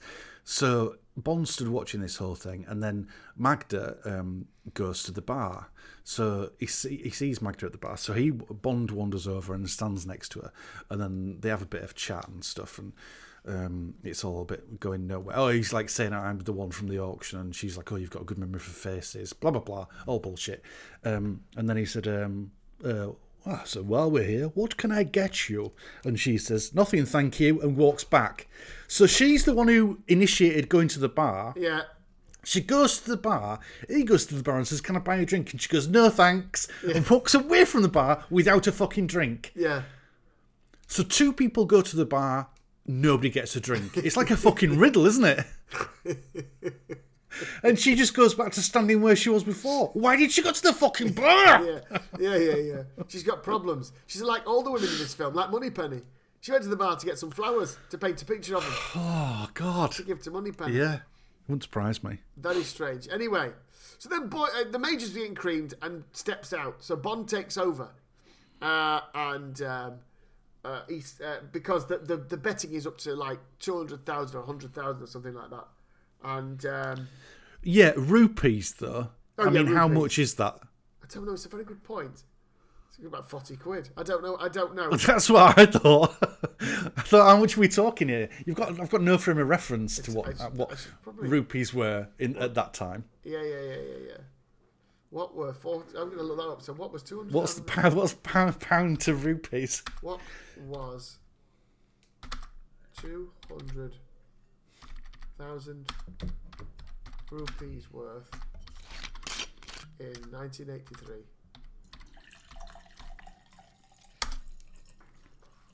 Let's see if I can get that. So. You can't do that. That's $200,000. What is the value of 200 rupees? The value of 1983 rupees today. The value inflation rate is blah blah blah. I don't really understand that. I can't get it. $1 in $1 rupee. 1 rupee in 1983 is 15 rupees in 2021. So 15 to 1 then, to a dollar. Yeah. And the dollar was like two to the pound, wasn't it? Something like that. Anyway. So it's fuck all then, isn't it? Yeah. So yeah. Anyway. But Bond says, as collateral, he gets the egg out. The egg that you couldn't see in his pocket. But there it is. It's that magic egg that can go flat. Like Ludwig. It's basically like Ludwig. Do you remember Ludwig? Oh, you'd notice Ludwig though, wouldn't you? Well, walking around, violins coming out and stuff like that. Yeah. But he's walked around with this big egg in his trouser pocket, and then he just pops it out. Yeah, he does. As if like nobody's fucking noticed that massive egg. Yeah. Oh, do you think Bond's carrying around an egg in his pocket? No, it's his piss bag. Oh, yes. Of course. Yes, of course. Property of a lady. Anyway, so... It's my diplomatic bag. It's my diplomatic bag. Very diplomatic. So anyway, he wants to use Khan's dice. He does use Khan's dice. He says, player's privilege or something. Takes Khan's dice. He needs a 666. And he rolls 666. And, doesn't even look at him, does he? No, he properly plays him like a twat. There you go. It's all in the wrist, he says. It's quite a nice sequence, actually, that. He makes a wank sign at him, doesn't he? He pretty when much he says all in the wrist. Yeah, it's all in the wrist. And then the chauffeur we saw earlier, who turns out to be Gobinder the Heavy, picks up the dice and crushes the dice.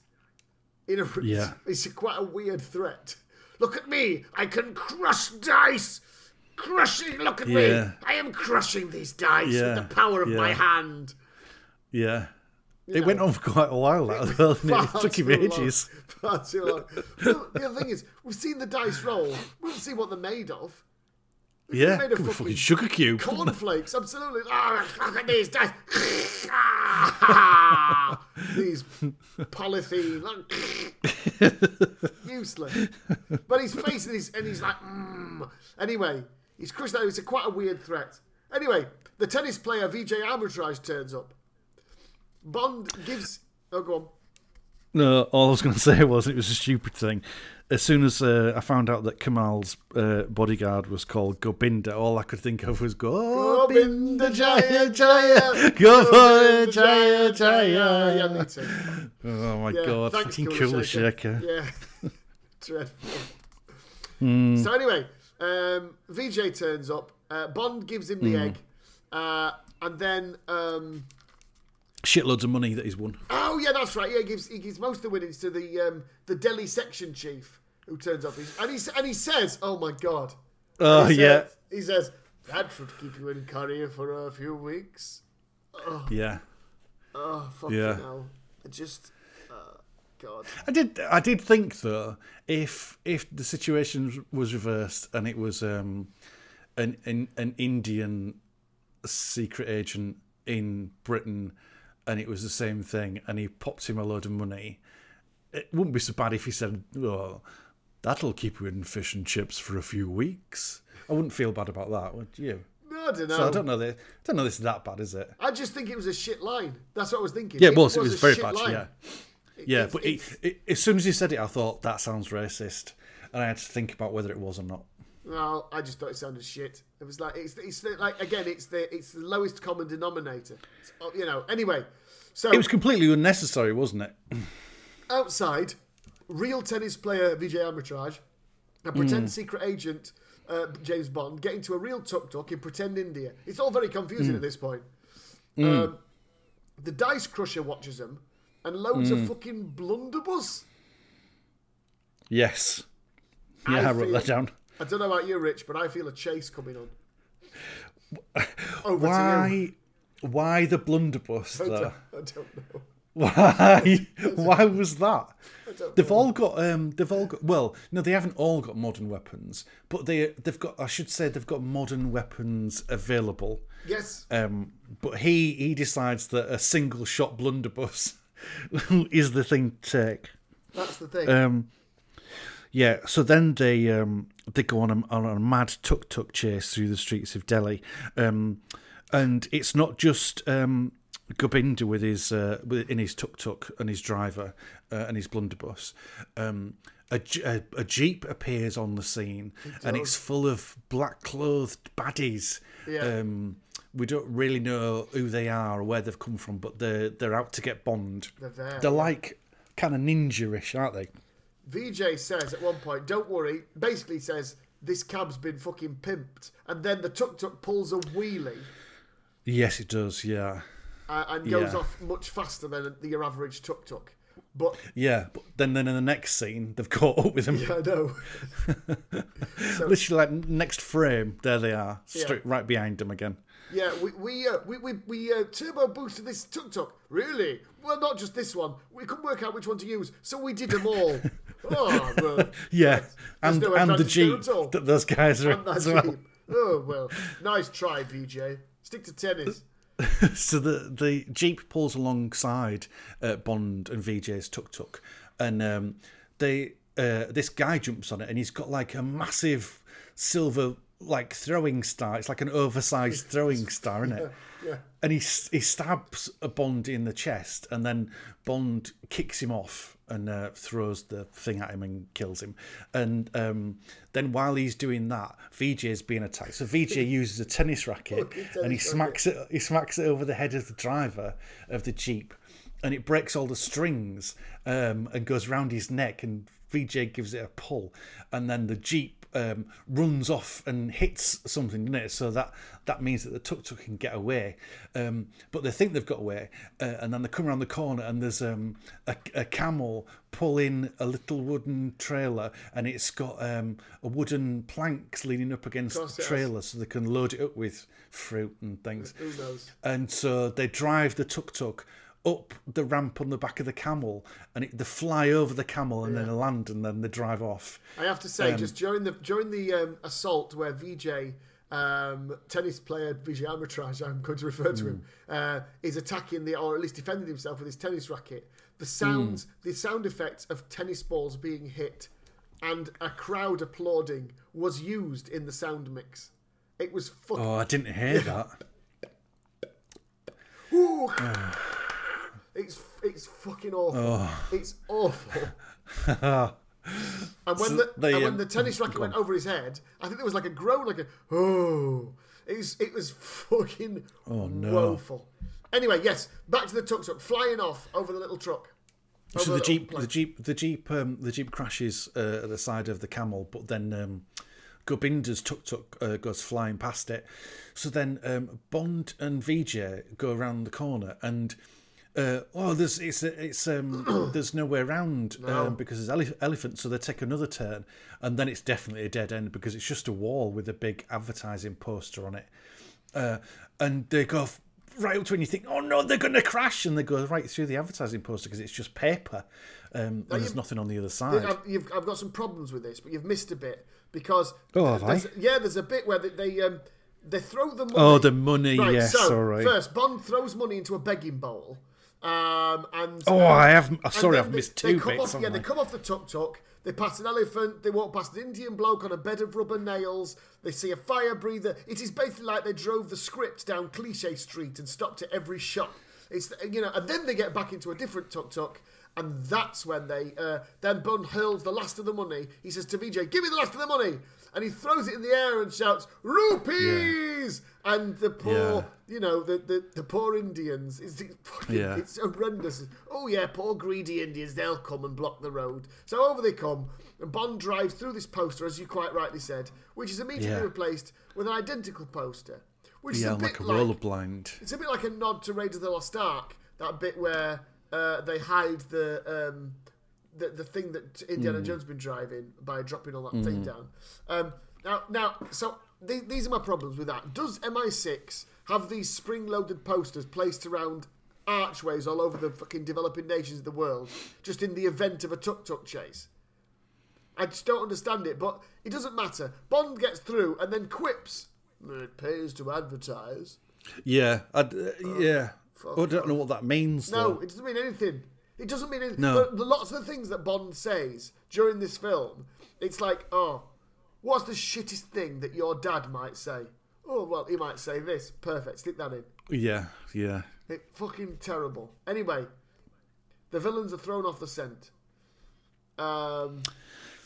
Yeah, so then the next time we see the Vijay and Bond have abandoned the tuk-tuk because they're now at the secret Universal Exports base. And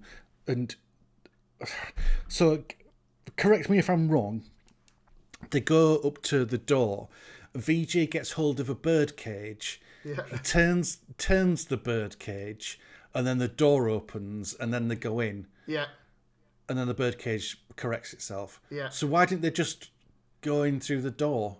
Well, the weird thing is, they opened the wall, and inside the wall was a door. It was pretty much like that weird cupboard in Thunderball. Oh yeah. The birdcage moved the wall back, and there was a door. So they went through the door, and then the wall shut, and the birdcage corrected itself. Right. It's still a bit fucking obvious, because why would there be a fucking bird attached to a cage? On a wall, there's nothing there. Anyway, It doesn't matter. Because they're into Boffin Room with Q. Over to you. This is... Q does not look happy to be there. Well, he's not happy to be there, is he? Because he says he's been sent over at like a moment's notice. Yeah. And the first thing that Bond wants fixing is the hole in his jacket where he got stabbed. So he hands it over to Q, and Q says, "Karen, will you see to that, please?" And an indie woman called Karen comes along and takes the jacket away to be fixed. So while they're walking through the usual room of all the gadgets and experiments and all the spy stuff that Q's coming up with, they walk past some rope on the floor. So then Q picks up like a remote control and presses it, and then the rope starts going up in the air, and there's a guy holding onto the rope at the top, and Q's looking really chuffed with it, and then it gets near the ceiling, and then it bends in half. So, and Q goes, "No," and then Bond says, "Oh, having trouble keeping it up, Q."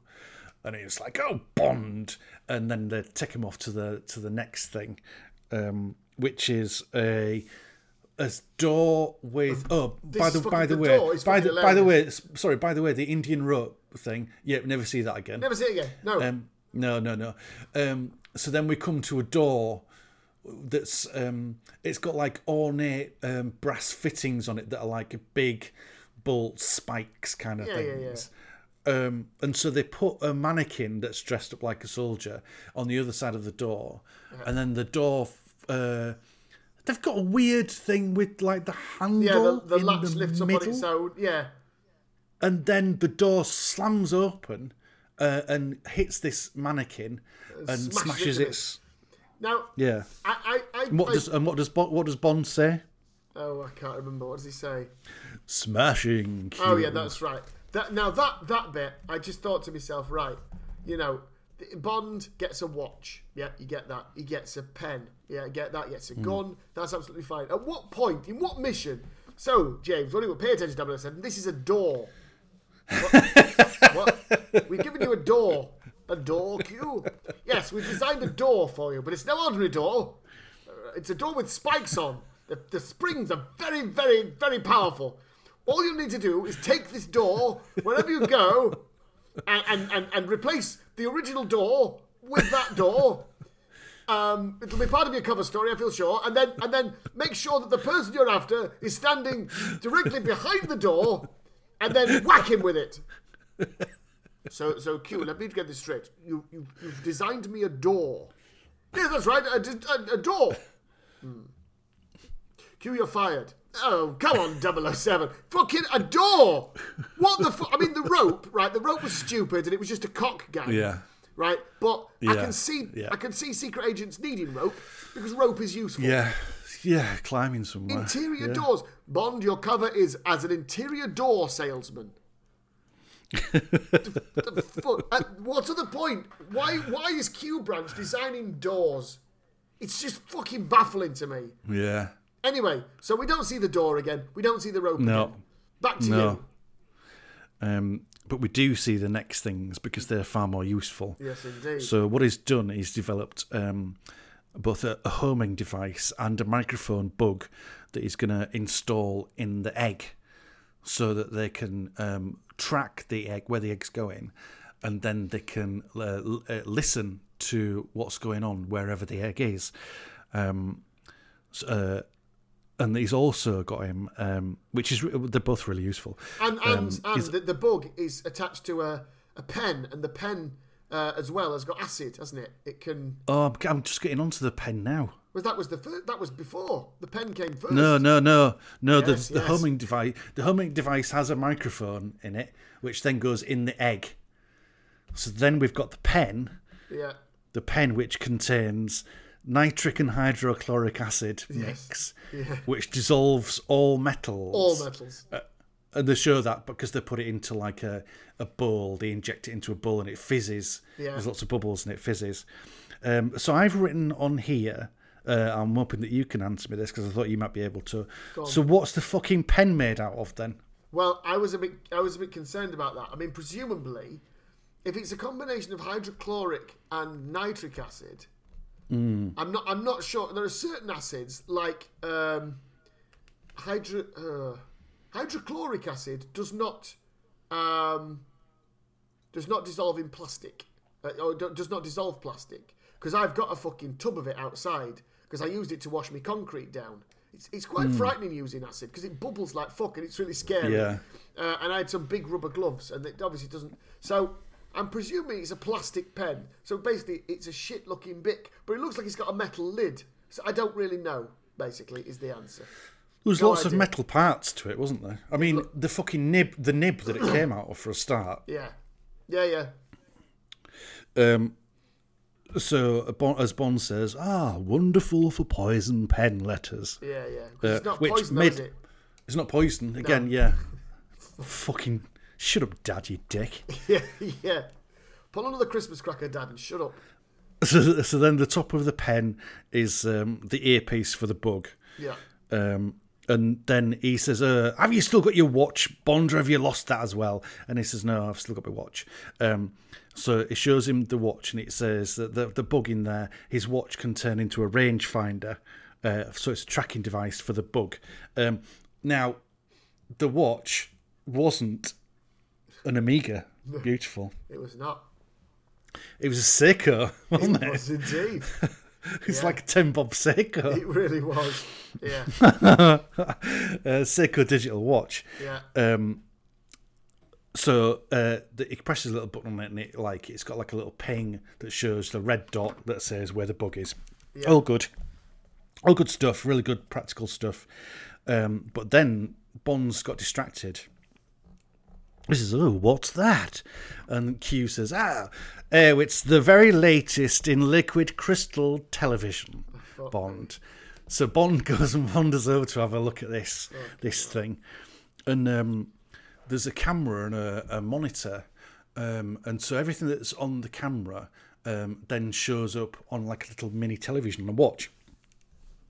So it's pointed at a test card for Universal Exports. So Bond has a look through the camera and then refocuses it on one of the women who's working in the lab. And he just aims it at her cleavage. Yes, he does. Doesn't he? Yeah, he's used the camera to look at women's tits. He aims it at her at first, and then she looks at him and she gives like a cheeky smile, and she's like, "No, you card." And then he's like, "Oh, I don't want to see your face," so he refocuses it so it's not on her face, it's on her tits. But then he focuses it in and out, doesn't he? Just like a little rapid in and out thing on her tits, as if it's going tits, tits, tits, tits, tits, tits. There's fucking tits over there. Have you seen these fucking tits? I can't believe I've seen tits. So he does that, and Q's like, oh, really? And then Bond goes, oh, and then just fucking leaves it. But he leaves it, the camera focused on this woman's cleavage. Yeah. And there's like 6 monitors all around, and that's all it shows is just her cleavage, isn't it? Yeah. It's fucking mental. He's such a twat. Actually, at first I thought that was Miss Smallbone. I mean, whoever it was, it didn't really matter. She's just been ogled on camera, and it's quite atrocious. But I thought, oh, is that Penelope Smallbone now working in the Indian office just so she can have her tits looked at? Anyway, then we go to dinner at the hotel with Magda. When he gets back to the hotel, says, oh, your guest is here. I'm sorry, I'm going to slow you down again. Oh, go on then. So Karen brings him his tux back when they've looked at tits. So she's fixed the hole in the pocket. So Bond puts the tux on, right? And Q tucks the pen in the top pocket of the tux. And then Bond puts the big egg into his trouser pocket. So he's going to this dinner party. He's got a white tux on. He's got a fucking pen in the top. Who has a pen in the top of a dinner jacket? A big fucking fat pen sticking out of his top pocket and a massive fucking egg in his trouser pocket. Oh, yeah, no, I look perfectly normal. You look like a fucking mental, mate. You look like an absolute mentaler. Fucking hell. But don't worry, because that egg will disappear eventually. Yeah. It'll shrink down. It's magic. It's a magic shrink. Yeah. Does it by warmth? Yeah, it does. Anyway, basically, Magda says, Khan wants to make a trade. He wants the egg, and you get to stay alive. Which is a bit of a threat. But as we all know, in Bond's world, threats are like foreplay to Bond. So, off they go to bed. Yeah. And we see all the clothes on the floor. Yeah, we do. And then it pulls up to the bed, and then they're in bed and they're naked, but they're covered in a sheet, and they're drinking champagne, aren't they? Yeah. Which we're led to believe is kind of post-coital champagne. Yeah, but they've obviously been at it a while because it's as flat as fuck, that champagne. It's just flat. Yeah, and his back looks a bit sweaty as well. Yeah. And she says, "Oh, well, there's not enough in the bottle for 2 glasses, but we'll just make yours a loving cup." And moves across to put her glass down and reveals something on her back. It's a really shit transfer, isn't it? It's a transfer from bubblegum, yeah. Yeah. I mean, it's really bad, isn't it? It's terrible. They could have done better with just a fucking biro, couldn't they? Well, yeah, just get an artist to do it. Just get an artist to do it. That did not look like a tattoo. And he says, what's that? Asks Bond. And her response, Mags's response is... Oh, that's my octopusy. That's my little octopusy. I mean, you know, if it was a cat, would she have said, that's my catty? Or it's my little doggy? It's my octopusy. It's just... Yeah, there was no further explanation after that, was it? No. It was you know, it was just like, well, that's enough for you, isn't it? Well, you know, you wouldn't say, do you mean an octopus? You're a grown woman. What? Octopusy? Yeah, I'd be like, what is it? Does it represent anything? Or Yeah, why are you saying it know, like that? it's quite unusual, you know, for you to have that and to call it that. Is it a You don't moo want cow? You got a moo cow on the other side. Not going to elaborate on that. Yeah. No. Just your little octopusy. Okay, fair enough. At one point, he's distracted though, because at one point she says, "I need refilling," and he goes, "Oh, God, yeah, fucking hell." It's fucking carry on Bond, carry on shagging, shagging spies. Anyway, it's cut to the next morning, early next morning. Oh no! They have a snog where she appears to want to eat his head. Oh yeah, she really goes for it, doesn't she? God, it's quite. It's the kiss is weird. Like she's measuring bite ratio and see if she can't fit his lower jaw into it. You know. Yeah. Anyway, so cut to the next morning. Go on. Yeah, it's early the next morning. He has he looks at his watch, and then she's got up and she's already put like her sari dress on, and he's like, "Oh, where are you going?" And he said, "Oh, leaving so soon," and she's like, "Oh, well, now you're up. Maybe we could go like do second round." Anyway, they kiss, and then when he turns around, he sees that she's stolen the egg and she's got it in her hand. Yeah. And he was going, "Oh, well, yeah, that'd be nice." And then they go over to the balcony, and then he goes in for another kiss, and then they say some shit about saying goodbye or something. And then she leans back on the balcony, and she's only gone and fixed her sari in some way to the balcony. Yeah, it's a single knot. It's a single knot. That's all. She just unravels in her sari all the way down to the perfect length that when she gets to the floor, she just stands there. In a bikini. She just lands on her feet, and then Khan's waiting there at the bottom with his car. And he like flicks the bird, doesn't he, at Bond? And they're going, wanker. Yeah, and then he spat at him while they were driving, which I thought was just stupid. Yeah. And then they drive off, but they don't realise that Bond's got his tracker device. Yeah, so he looks at his watch and he's looking at the beeps. Yeah. Go on. But Gobinder is in the room. He's managed to get from the car, sneak up into the room, get into the room. Nobody's heard the door open. Nobody's heard the door shut. He's got across the room, and he clobbers Bond on the back of the head. Bond. Yeah, karate chop. Karate chop, and that is down. I'd love to be able to do a karate chop. Well, yeah, I suppose so. Any kind of chop. Great, wouldn't it? Yeah. Lamb chop. You know, just in case, not to go around willy-nilly chopping people, but... Well, I mean, the film chop of that era, particularly from the 70s right through, the one chop and you're unconscious. Very useful. Yeah. Oh, yeah. Down. Amazing. Yeah. Anyway, we cut to a boat being rowed by a load of smashing birds. Yeah. And Khan is on board with the egg. Whoa. Oh, smashing birds. Row! Row, they shout, and carry on rowing. Yeah. They're good at rowing, though, aren't they? They're excellent at rowing. You know. They all look like Matthew Pinsent, don't they? Apart from the black one, who looks like the black Matthew Pinsent. Yeah.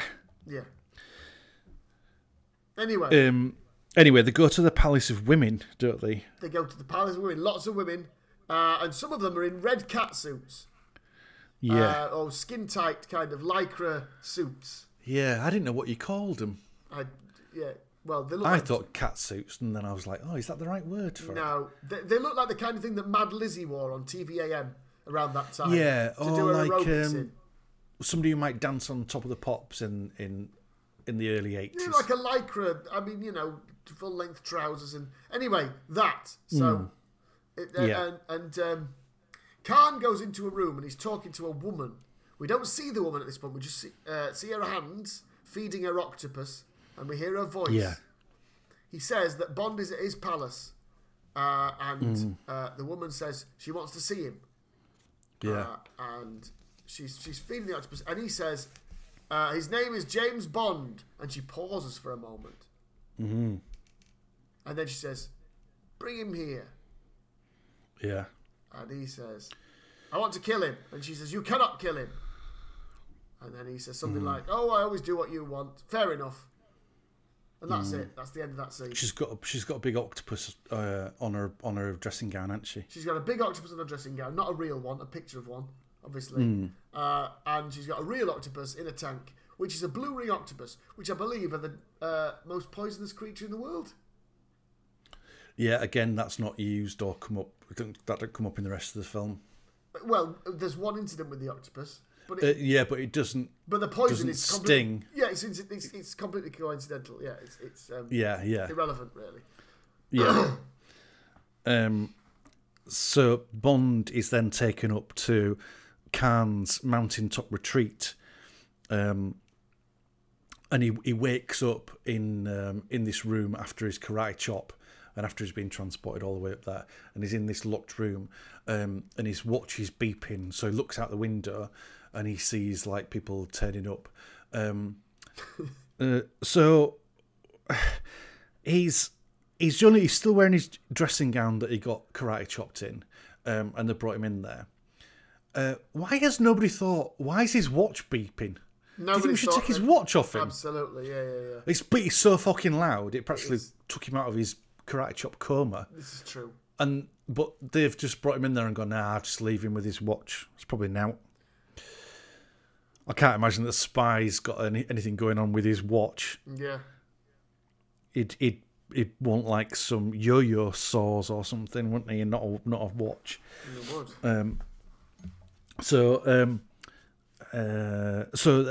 Then he looks and all his clothes from the hotel are there, and then the door opens and this little lad brings in some more clothes, and he goes, ooh, and then he sees that the door's open, so he goes to go out of it, and then Gobinder comes in and he says dinner is at 8.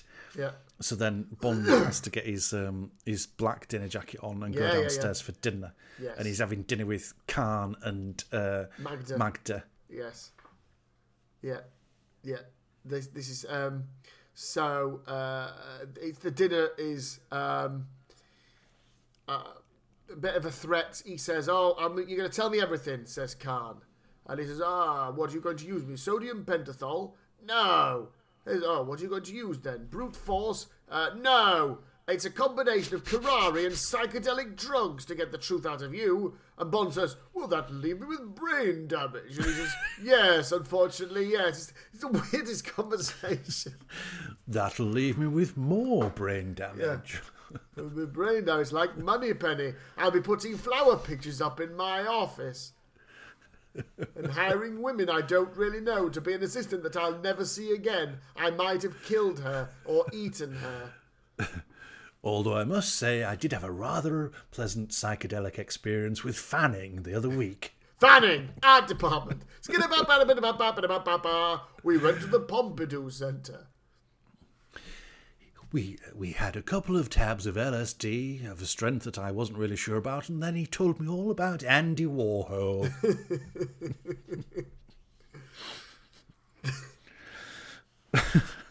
Anyway.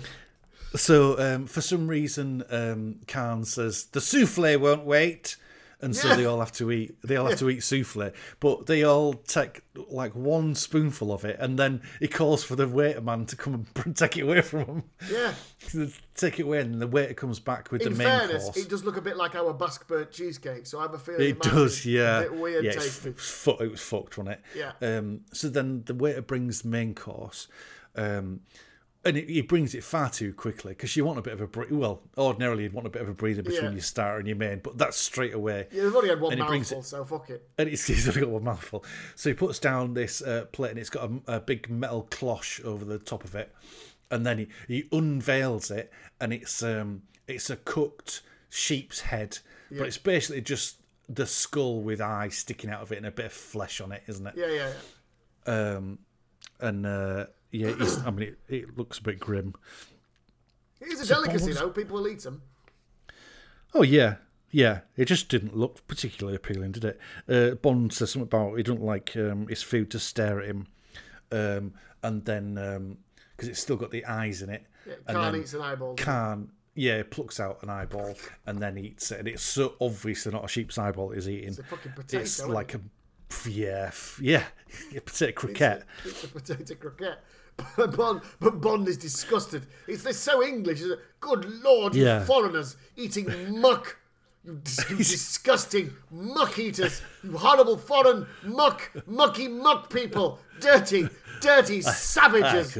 I can forgive you the torture, the genocide, but I simply cannot forgive you eating offal at the dinner table.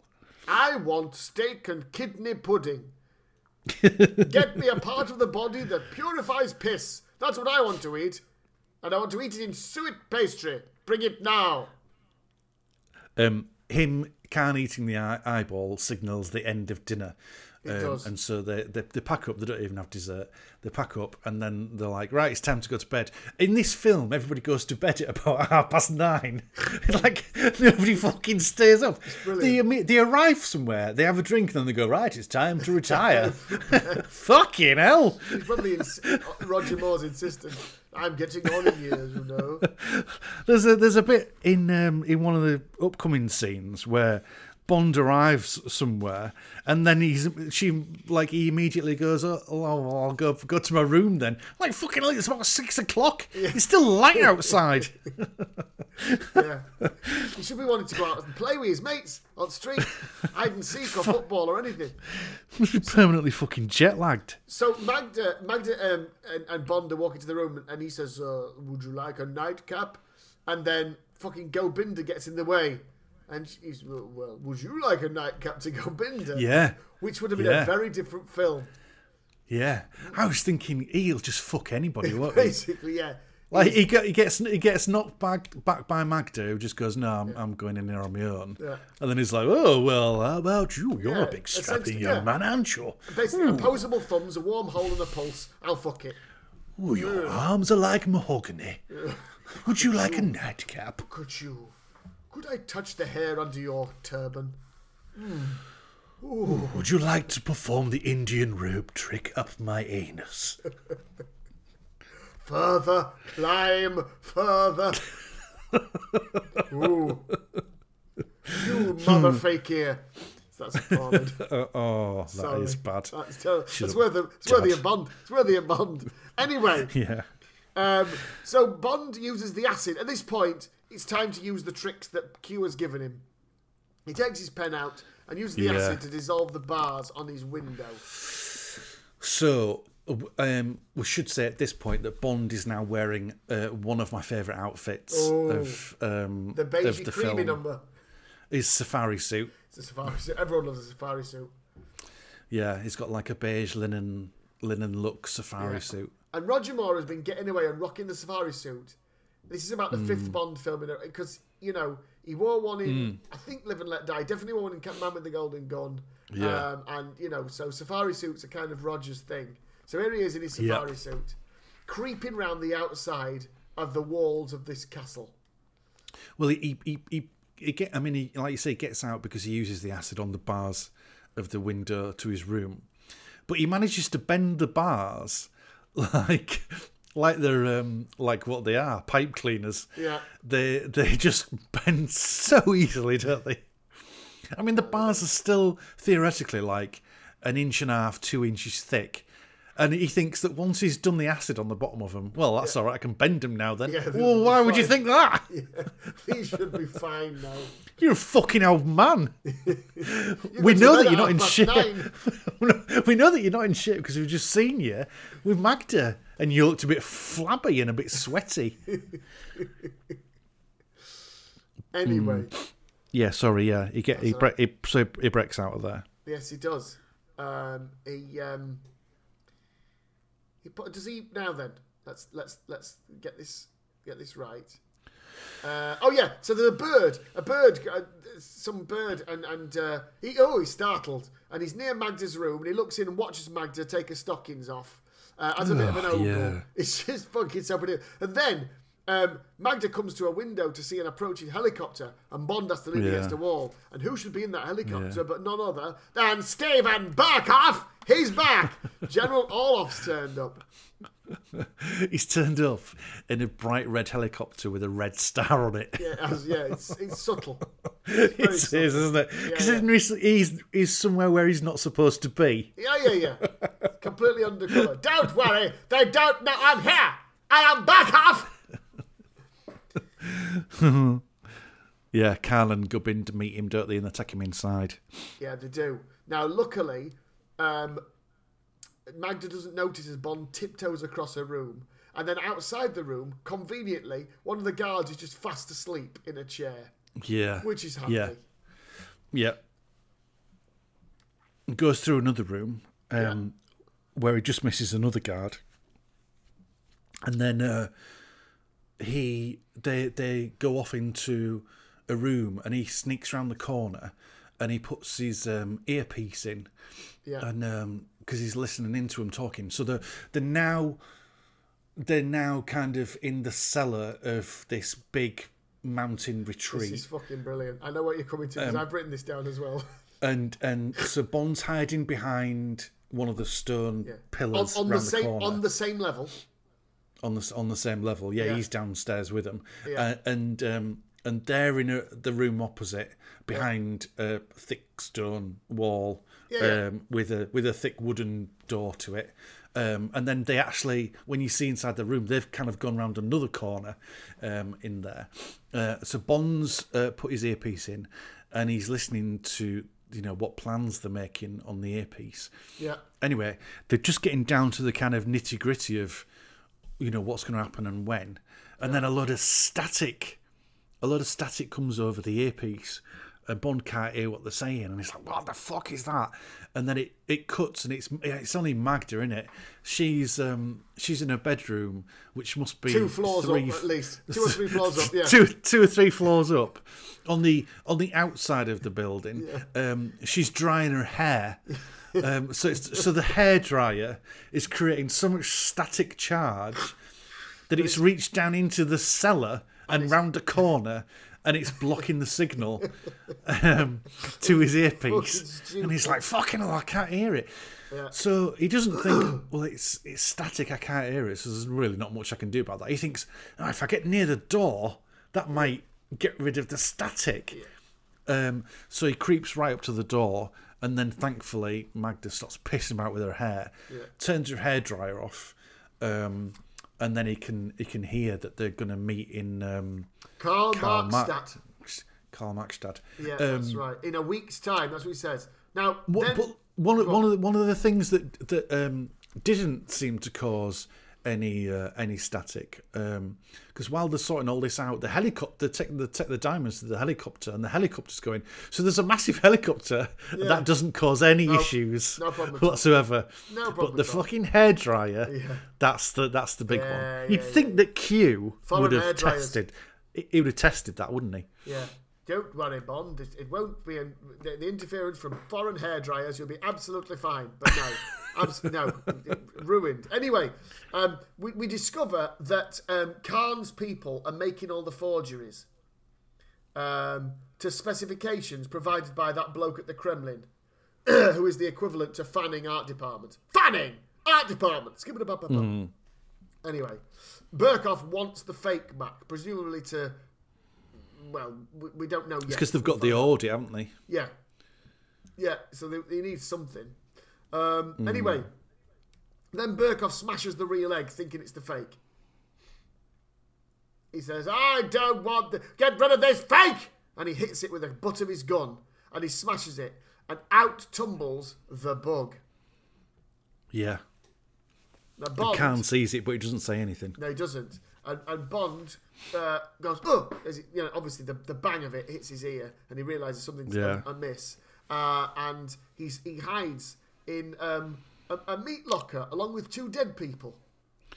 Yeah. Who are they then? Who do we? Yeah, just A couple of dead people. just people who died. Yeah. They like to keep them on storage just to keep them just dead people storage. Yeah. Yeah, he hides in there. He sees them, and he's like, "Oh shit!" And then Gubbin has a look through the door because he thinks, "What's going on in there?" Yeah. But Bond's hidden behind a carcass. So he's secluded in the dead people storage.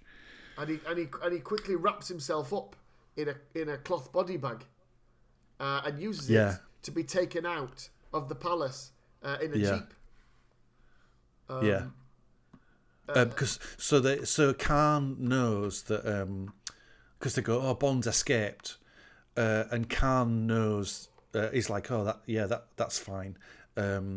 We'll hunt him down or something. When Bond, go on. No, but the fucking timing of this is insane. Right, so Bond waits till nightfall to use his acid. It's dark outside. The helicopter arrives. Yeah. He creeps through. Right? Creeps through, tiptoes downstairs, listens to that conversation. There's the hairdryer. Then he hides in the thing. And then, when he goes outside, it's fucking daytime. It is. It's not only it's daytime, but everybody has got changed, and they're all outside, and they're all on this hunt, and they're all riding elephants and shit. It is like I tell you, it's like a cheese dream. This film, the bits where you just go, oh, when you're putting a dream together, you go, oh, the next thing you know, it was daytime. I can't remember exactly why, but suddenly it was daytime. Yeah, it's like that. Yeah. Well, so Khan's out on his elephant. Bond's in his bag, being taken outside with the other dead bodies by these 2 geezers in the back of a jeep. So they get to this kind of pit where they're just going to get rid of the dead bodies into it, and they chuck one of them in, and then they go get the other one, and it's obviously got Bond inside it. So they pick up like his head and his feet, and then he kicks his feet out, and he goes, "Woo!" And they go, "Ah!" And then they run away because they think he's a ghost or like a zombie or something. And then he climbs out and he runs off, and then they all start shooting at him. And then Khan goes, the hunt is on. Yeah, that's right. And Bond disappears off into the undergrowth, doesn't he? Yes, he runs through a spider web, and he slaps a tarantula on his arm, and he squashes it like a bug. Doesn't he? Yeah. I mean, fucking tarantulas aren't built like a spider over here, are they? No, they're not. No. Like fucking mammal with 8 legs, aren't they? Yeah, absolutely. But then he comes across a tiger. Yeah. And this blows my fucking mind. My God. Right. So back in 1983, and probably for a few years before that, there was an irascible, I'm going to say aggressive woman who made a name for herself on television. She started on That's Life, and then she got her own series about training dogs. Her name was Barbara Woodhouse. There's clips of her on YouTube. I urge you to watch just a couple, because she is the most aggressive, unpleasant woman. Her tone is just atrocious. And one of her things was to say, sit, and put the emphasis on the T. And so, in a nod to topicality, Roger Moore's James Bond turns to this fucking tiger and says, sit, with his finger up. Yeah. And the tiger fucking does. And the tiger sits down. But she can only have been a recognisable figure in Britain. Yeah. Hadn't she? At most, and I'm assuming that there's a big swathes of Britain that didn't really au fait with her. Possibly. But so What were they thinking? Oh. What were they thinking? Like, it's I going don't to think there go. was a lot of Bond is thinking. already a worldwide audience, isn't it? Yeah. It's not just a parochial British thing. No. So why did they think, let's make a reference to an English dog trainer? I don't think there was a lot of thinking in this film going on at all. I think they were just going, Tell let's you. do that. That'll be funny. This'll be great. Yeah, let's carry on. Tell you what we're going to do next. Mm. Let's make him scream like fucking Tarzan. Yeah. Was this before or after the snake crawled into his trousers and he said, hiss off? Sorry, yes, hiss off. That snake joke comes before Tarzan. Beg your pardon, you're quite right. They're shooting at Bond. He lays low, but he still has the presence of mind to make a shit snake joke. He says, hiss off, Yeah. and he's off again, swinging through the trees and going, oh. Well, they just used the Tarzan yell from an actual film on I think that they bit. did. Yeah. Because you could hear other sound effects from the film, innit? From the film that they lifted it from, innit? Yeah. It was appalling. And then, And then there was a he burns crocodile up. after him. It burns off a leech on his tit for He no does. reason. Burns off a leech on his tit.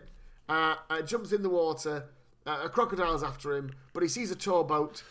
Wades Yeah. through the water and gets. He undoes the elephant. He just undoes the elephant. Yes, under the elephant's powder thing, doesn't under he? the strap on for the seat for one of the hunters. Yeah. He undoes it from underneath and then runs off, and then the hunter turns around and shoots, and then he falls off. Yeah. But he does. But then there's like half a dozen of them, so that didn't do anything, did it? Not really, but apparently it was all right. Anyway, he gets Hmm. on the boat and he makes a joke. He says something like, someone on the boat says something like, "Are you in our group?" And he says, "No, I'm on the economy tour." Yeah. Ha. Very good. Yeah. We don't hear it, but as the boat's pulling off, he's going, "Do you see? Do you get it? Do you I'm on the understand? economy tour. Economy. You see, Because I'm all dirty." and I was attacked by other things. You understand? It's a joke. No? Yes. Sit. Barbara Woodhouse. I know on. you're American, but you must have heard of the dog trainer. You know Barbara Barbara. Woodhouse. Babbity Babs. Yeah, anyway. She was out around the same time as that humorous talking dog on That's Life. Oh, yeah. You must have Sausages. seen That's Life. Sausages. You remember? Do you know Joey Deacon? Anyway. So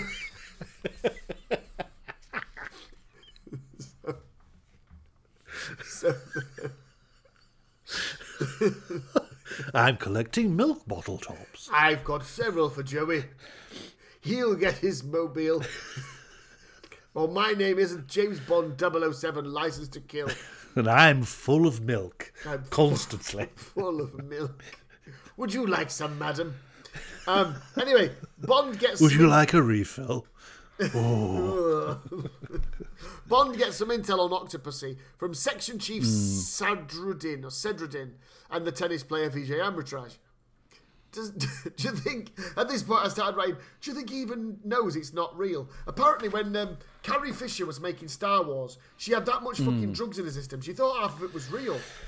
And she was, she was tripping her tits off and thinking, fucking hell, the stormtroopers and all that kind of thing. I just wonder whether VJ was, he was so fucking caned off his bollocks for a long time in 1983. I wasn't playing tennis, I was a spy. VJ, you were in a film. No, I was a spy. Yeah. I was killed. You weren't, VJ. I was killed with a yo-yo. No, VJ, you're telling us now. You're telling us about it. There's every chance, because this scene where they're back at Q's his temporary Indian base, and so Bond's talking to Sandra Din about what's going on and getting information and stuff, and for some reason Sandra Din's got a very detailed coloured drawing of an octopus in his notepad. Yeah, and some writing underneath. And some writing underneath. No reason for that whatsoever. Yeah. Could have just written octopus. You knew what it looks like. Octopus. But all the while they're doing it, Bond is sat on a table and he's wrapped in towels. And not only that, because of obviously his water adventure, not only that, VJ's giving him a massage. Isn't he? He's rubbing his shoulders and his neck and his back. Yeah. But it gets fucking weirder than that. Because not only is VJ giving Bond a massage, he's dressed up as a tennis player. I can't remember. Is he? Yeah, he's dressed up as a tennis player because he's got his tennis gear on, and then he's got like like a tennis like a blazer. He's got a tennis blazer on. Blazer, right? Yeah, of course he does. And he's got the tennis badge, but then he's got a tennis t-shirt on the top, and you can see his tennis shorts underneath. Fucking hell. But he's massaging. He's all the time he's giving Bond like a sensual massage on his shoulder. I suspect if you interviewed him now, he would be talking about that. I was in therapy for a long time in 1983. Yeah. I'd spent a lot of time trying to find myself. In fact, for a bit, I did a lot of peyote, and I thought I was a secret agent. I was properly fucked off my head. Yeah. Oh my god, man. Reading that fucking script, that must be wild. I bet you none of this was in the script. None of it. None of it. It just goes. VJ's rocked up on set again. Bond and VJ go to Q's base, and he's like, "All right, well, that's all right then. Yeah, I don't mind it, that bit." What is it? What, he's just dressed in towels, and I'm dressed up in tennis gear, and I'm massaging him. Why? No reason. No fucking reason. VJ, smoke this again. Smoke some more of that. You'll be all right. Don't worry. We'll start in a minute. We'll film in. As soon as your eyes start getting milky, we'll start filming. Anyway, Bond's off to his island. Off to the island, piloting a crocodile boat. He's off to Octopus's house, isn't he? He is. But can we just have a moment to talk about the crocodile boat? Yeah. Right. Was it a crocodile? Was it an alligator? Well, it doesn't fucking matter. It's one of them. The fact is, Q said, "I've not had any time to prepare. I don't know what you expect me to do here, 007. Karen's come to mend all the clothes. I'm making doors and ropes and designing... Sharon's got her tits out. Acid. Sharon's got her tits out. And all I've managed to do is make a boat out of an alligator. Possibly a crocodile. Good luck. Fuck off. Just give me that door. I'll just go on the door. Let me fucking row on the door." Yeah, he's like his little semi-submersible crocodile craft. Yes, he does. He goes over there, and then the mouth of the crocodile like lifts up, and it's got like a little windscreen. It's got a windscreen on it as well. It's got a windscreen. Yeah, this was the point. So this was the point when I wrote down in my notes, I'm not sure how much more of this I can take. And do you remember earlier today, I sent you a text saying I'm have to have a break. This was the break I had to have because my fucking head was full. Tarzan things, jokes about snakes, economy tours, fucking eggs that disappear and reappear. You know, planes coming out of horses' arseholes. I can't fucking... I need a break. Tennis pros thinking they're real. Fanning, art department. I need a break. So anyway, right. Yeah, well, there's no break for double agents. There isn't. So Bond gets out of his crocodile, and he watches from the bushes, and he sees all the ladies milling about, and then he sneaks in, or he thinks he sneaks in. I've got to give a mention. He's got another cracking outfit on. He's got like a pale, another kind of linen. Excuse me, another kind of linen-coloured shirt. But then he's got like a gunmetal suede gilet over the top of it. He does. And he's got some dark slacks with super sharp creases down the front. I did like the look of that suede gilet. It looks pretty good. I have to say... Yeah, I'd like...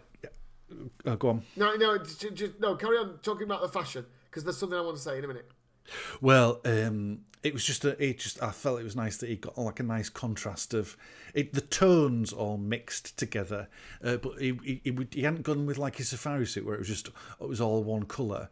He'd gone for blocks of colour, and it just broke things up a bit. I think it was more flattering for him. Yeah, I agree. Although I think he should have gone for a darker shirt and a lighter gilet.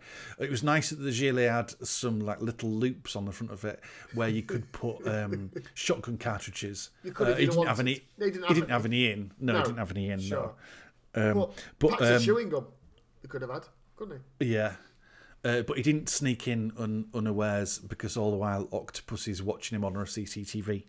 This is true. I just want to say this because when I started it again, when I returned to the viewing, Amazon Prime showed there was a little plot synopsis, and it said, "Stolen art treasures lead to a plan. that will see Europe fall to a Russian invasion unless Bond can stop it in time. Well, at this point, I was over halfway through the film, and thus far, the only person who's actually stolen a genuine art treasure was fucking Bond.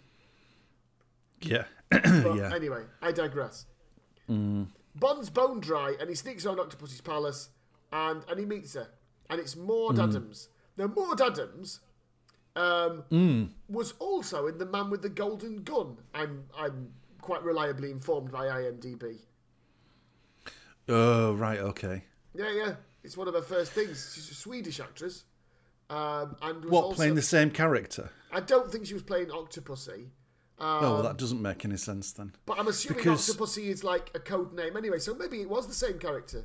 But what? Well, the thing that I couldn't understand was they made a real point in the play of the fact of not showing her face all the way when she was talking to Khan. It was always from the back, and you just saw a dressing gown. And even when Bond was sneaking up to the house, she was like, I think she was getting out of a pool, and you only saw from a distance, and then she put her dressing gown on, and it had the octopus on, so you knew it was her. And then, so Bond gets in and he's got a gun and he's pointing it at her, and she turns round. And they do this whole thing of like, oh, she turns round and it's like, oh, it's her. And I'm thinking, I've no idea who this person is. Is she supposed to be a thing? Have I supposed to have seen her before? It's I had a not funny a fucking thing. clue. Well, because it isn't referenced that whether or not Octopussy is actually the same woman who was in The Man with the Golden Gun. And I can't remember The Man with the Golden Gun. I know I saw it when I was a kid. She might be dead in The Man with the Golden Gun and she's come back to life as somebody else. I don't know. But if she is the same person, then Bond's got the same problem as Moneypenny, because he makes no reference to, oh, it's you. He just carries on. It's like, okay, because she says, hello, Mr. Bond. She knows who he is. And then he says, what the hell's going on? Why is 009 dead? And then she says, well, let me tell you something. My dad was an army officer who nicked a shitload of gold. But you, 20 years ago, you brought him in and you spared his life, and you spared him from a court-martial on charges of stealing. And so apparently then he jacked it all in and started studying octopuses, apparently. He became an octopus expert, didn't he? It did. And that's kind of so he says, what's going on? And she says, this is what happened to my dad, and that's why. And that you go, that's not what I asked you. What I asked you is, what the fuck's going on? Yeah. Yeah. And she goes, I literally zoned out at what she was talking about, because for that bit I literally wrote, she talks about some stuff. I didn't even write anything about it, so I was glad that you remembered what it was. And then she, like when she's talking about her dad and her dad studying octopuses, she said my father's pet name for me was Octopussy.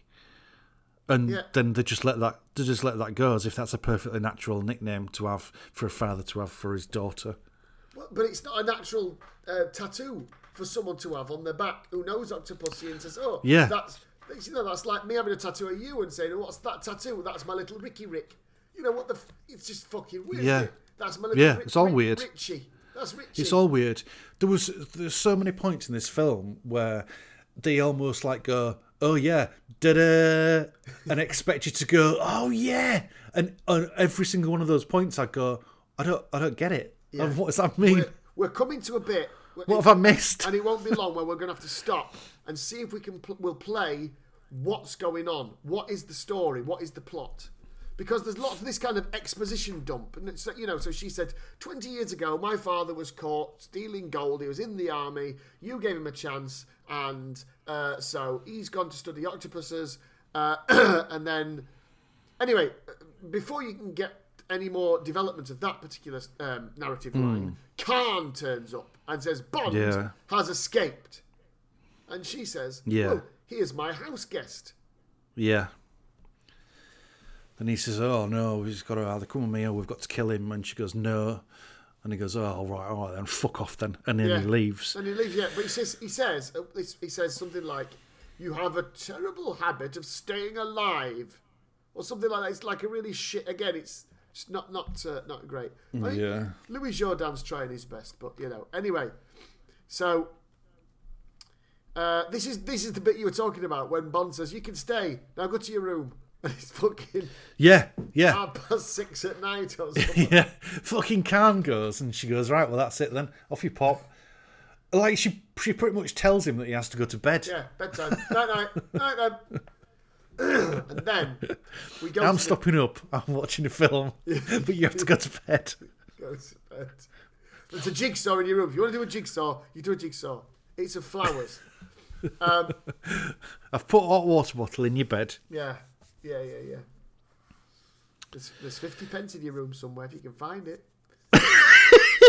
Anyway, Khan is in the dodgy part of town, hiring thugs, including, I was delighted to say when I paused it, and you get the cast, including a guy called William Derrick, who was listed in the credits as Thug with Yo-Yo. Oh, well, he had a big part to play. Thug with Yo-Yo, yes he did. Yeah. Anyway, he goes to hire these thugs to kill Bond, but not kill Octopussy.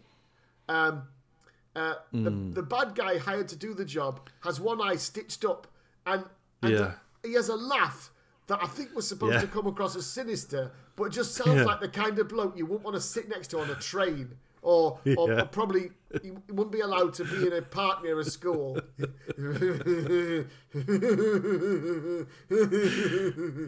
He's going. At first, he's going. No, we don't. We don't want to do that because we don't want to make trouble with the woman. With the woman, he's going, that's right. Yeah, so he gives him more money, and then he goes when he sees the money for some reason, and then when he says, "Here's a load of more money," you don't have to do anything with the woman. Just don't hurt the woman. Yeah. It's supposed to be. I think you're supposed to go, "Oh, fucking hell, they mean business." And what you're thinking is, "Oh, I bet he needs a wash." Oh, dear. Oh, and of course, Thug with Yo-Yo, who's standing on the... I mean, it's convenient that wherever they go, I think he said, "Listen, whatever pub we go to, we have to go to a place with a balcony, a shallow balcony above where we're drinking, so I can stand up there with me yo-yo." I'm not going on any missions where they don't have a mezzanine level. I need a mezzanine or a balcony. Otherwise, I'm out. Right, I'm out. Yeah. Also, if you're getting bar snacks, could you put them in the middle of the table? Like any pickled onions or something, or pretzels, so I can zip it down and zip a few up. That'd be great. Thank you. So they put down a picture of Bond, and that's the person who's supposed to get. And then, the guy who's on the little high five in the pub, he blasts down this. It's like two circular saws. Yeah, bench saw blades. Made into a yo-yo. Yeah. And he sends it spinning down, and it cuts into the table. It doesn't actually do a massive lot of damage on the table, does it? Oh, really? But it makes a noise like a bench saw. It goes. Yeah, it does. Yeah. Doesn't appear to be motorised. But... It's the only thing that didn't make the noise of a Stuka dive bomber or Tarzan. And it ought to have done because it came straight down, didn't it? Would have been quite good.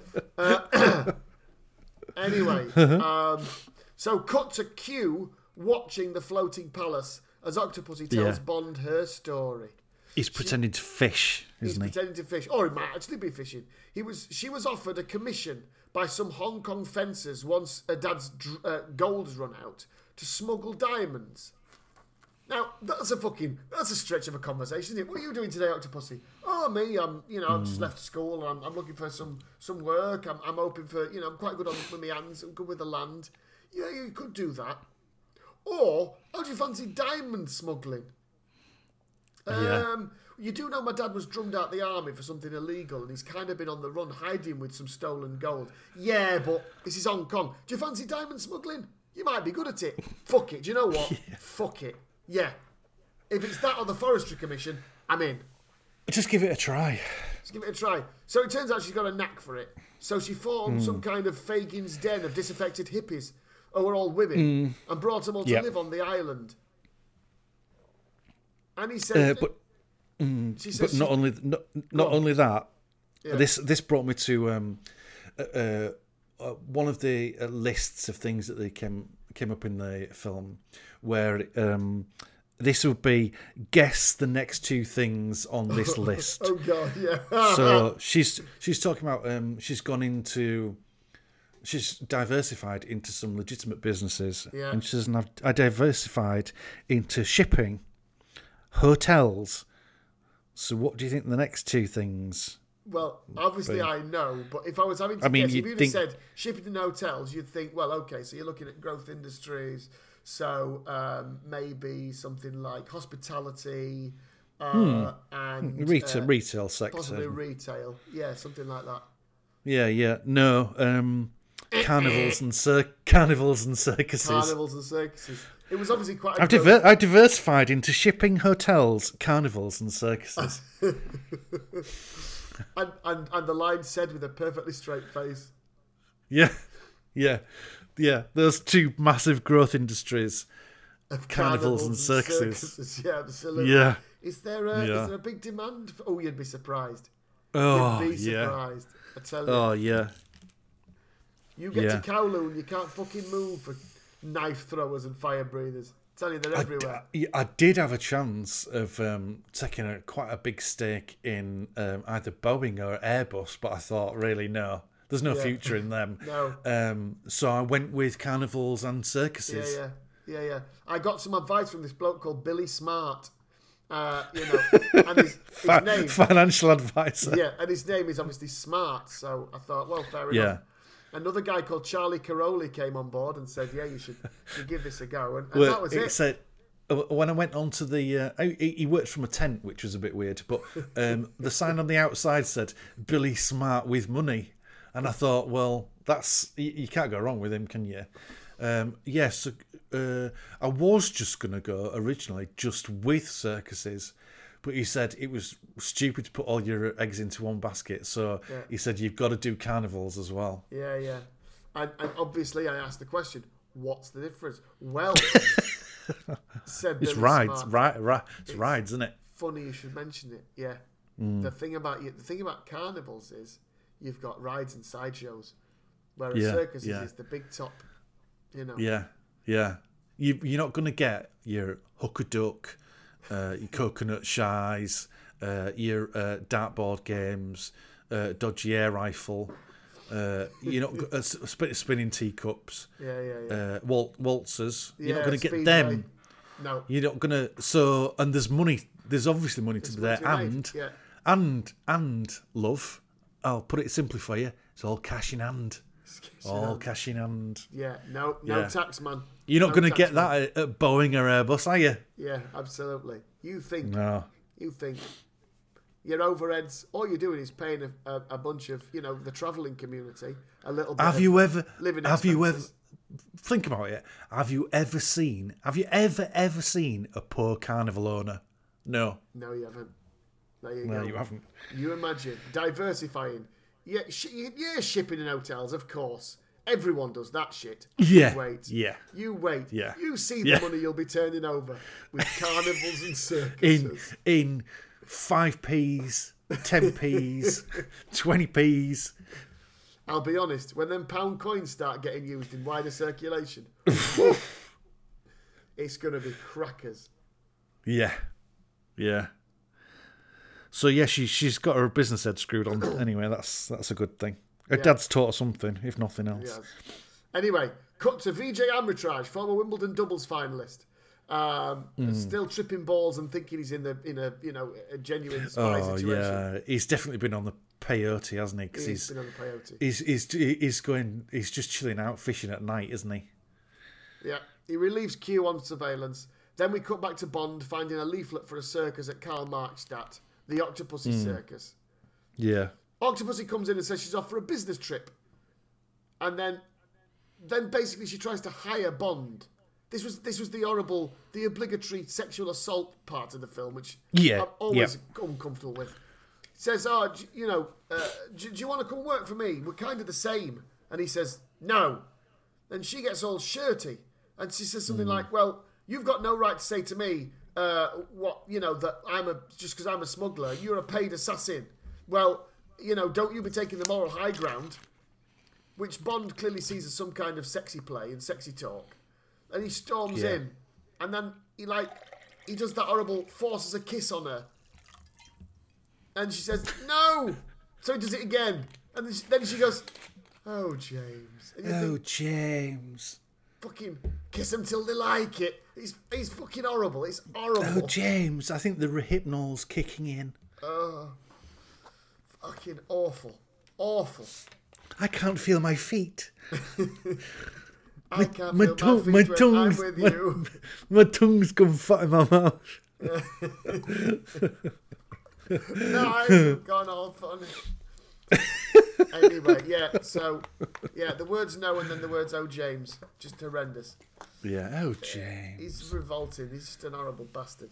Now then, tennis pro Vijay Amritraj is caught by Govinda. So they fall on the bed, don't they? Kissing then. Yeah, they fall on the bed and it's all kissy face. Kissy face. And probably saxophones as well. I can't remember. Anyway, then Stuka dive bombers, I think. there's probably Stuka dive bomber, possibly a Tarzan cry, and Yeah. maybe an electric buzzsaw. Govinda Jaya has turned up and caught our tennis pro, and unfortunately, Vijay Amritraj suffers the indignity of death by yo-yo.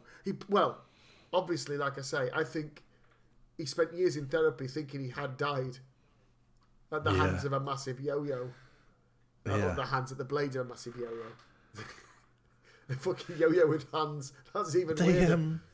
Whenever though he's not supposed to be playing tennis. He's another one that's got like 1,000,001 different costume changes because he's either got his tennis outfit on, or he's got a tux because he's gone to the casino. But then for moments of what are supposed to be normality, he's got a dirty peasant outfit on, hasn't he? He does. He's got like a really mucky shirt and some old trousers. Yeah. And that's what he's wearing when he's fishing for Q, and then gets death by yo-yo. Death by yo-yo, and that's the end of that. But somehow Bond is aware of this. The birds wake him up. Maybe the birds are tennis fans. There's that moment where the birds all, the yo-yo comes down. Yeah. The birds all flap up, and Bond wakes up in bed like, oh, something's happened to my friend, the tennis professional. Yeah. He'll never make the fucking US Open. Yeah. But somehow the three assassins sneak into the palace. They do. And wouldn't you know it, fucking Octopus's bedroom's only gone and got a fucking little mezzanine. Or a small thin balcony above the bed. Fucking lucky that, isn't it? What are the odds? Yeah. What are the odds? Well, they've got to. They haven't used crocodiles, but they've used something similar, I think, to get over to the palace because they've gone in unseen via the water. Yeah. So then when they sneak in, and then Yo-Yo Man goes up to the mezzanine level above the bed that's handily placed. He's just about to yo-yo Bond. So he's just about to yo-yo Bond, and then some of the water comes off his yo-yo blade and falls down, and Bond goes, "Huh?" and then looks up, and he sees the Yo-Yo Man, and he pushes Octopussy to one side, and he dives to the other side, and then the yo-yo blade tears up the silk pillows. But that guy, just think about it, that guy couldn't have killed them with any degree of certainty because he was ordered specifically to not hurt Octopussy. Yeah. So he wasn't going to fling down a fucking circular saw yo-yo right in the middle of them two, was he? No, again, they weren't exactly the best assassins you've ever seen. I mean, you got someone who's probably you'd see sitting shouting into a carrier bag in a bus station at 2 a.m, and a bloke with a fucking massive yo-yo. They're wrong uns, aren't they? They belong on the bendy bus. They're wrong uns. Yeah. Yeah. Anyway, they all fight in their pants. Bond fights them, and eventually, I think Yo-Yo Man is the one who ends up getting his face in the octopus tank. Fucking Yo-Yo Man has made that on one of his special night classes, hasn't he? He has, yeah. They've shown him a few basic skills, thinking, oh, well, this will get him out of job club. and he's thought, I'm going to make a fucking star yo-yo. And he's fucking made that. Yeah. And he's run off the bus. Yeah. And become part of the baddies gang. he's the yo-yo man. Yeah. Has anyone seen Hardeep? He got away a few weeks ago. He's most recently been seen in woods trying to make a rocking chair by going "Wee!" with his yo-yo. And making the noise of a Stuka dive bomber with his mouth.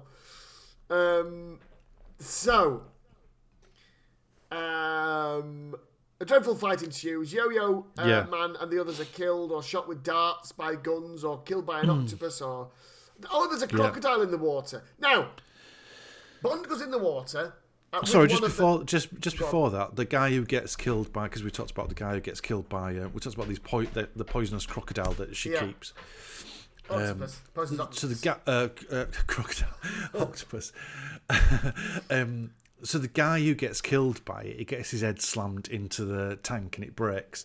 And then the octopus jumps on his face like an alien face hugger. Yeah. And like seems to be like sucking or feeding on his face because you can see it like pulsing when he's on the floor. So it's not the poison, it's somehow, I don't know, smothering him, I guess. But he never pulls it off. Yeah, but it doesn't just smother him. It's like fucking his face. It's like pulsating and like bucking on his face. It's quite. It is. It's unpleasant. It's unseemly. I'm not a fan. It's got an awful lot of backed up octopus spunk that he hasn't been able to get rid of. Yeah. And then he's found his chance, and he saw Yo-Yo Man and fancied him. Oh, I like a bit of that. Oh, let me get a bit of that. So yeah. Anyway, so that's happened. But there's an octopus. There's a crocodile. Fucking hell, we're having troubles here. Mixed up octopuses and crocodiles. There's a crocodile in the river, which moves like a regular, real crocodile. Yes. Now, so I'm a bit confused, right? It is. Now, Bond goes in the water. Yeah. The other bloke goes in the water. Then the next time you see Bond, he's back in his fucking crocodile boat or alligator boat. So, my question is, was that alligator or crocodile real, or was it Bond's robot boat controlled by Q? It was real. It was real, and then he fed the man to the real crocodile, right? And that gave him chance to escape. And then he went back to where he parked. He went back to where he parked his submersible crocodile craft, and then he took it back over to see where Q was, where he was fishing. Yeah, that's right. I shouldn't have to explain these things to you, Nick. It's really obvious. Yeah, I'm sorry. Yeah, you're probably right. Anyway, so then we turn. Q's there, and VJ's dead, and Q says he was alive when I got here, which is just a fucking that was because there was nothing else to that, was there? He was alive for a bit when I got here, and then he went. An ambulance, or maybe why did you put that bit in? He suffered. He suffered. Yeah. It wasn't quick. He was alive when I got here. What did you do? Oh, I kicked him. He was screaming. He was gurgling. I hated him, so I kicked him. I mean, he's pissed himself. You can see he's pissed himself. Yeah. Basically, he was in the French Open in 1978. I lost a fucking shit ton of money. Yeah. The third round against Vitas Gerolaitis, so I fucking kicked the cunt to death. Fuck yeah, none of that shit. Fuck him. Anyway. Vitas Gerolaitis used to have Puma trainers, I think. Did he? Yeah. Okay. Yeah. Yeah, with from what I remember, quite a thick sole. Do you remember Commando War Stories in Pictures? Yeah. Those little comic books, they were 14 pence. I only ever got Commando War Stories in Pictures when we were going on holiday because they were a good thing to read in the car. And at the front, on the inside front cover and inside back cover, there were photographs of sports stars of the day. Yeah.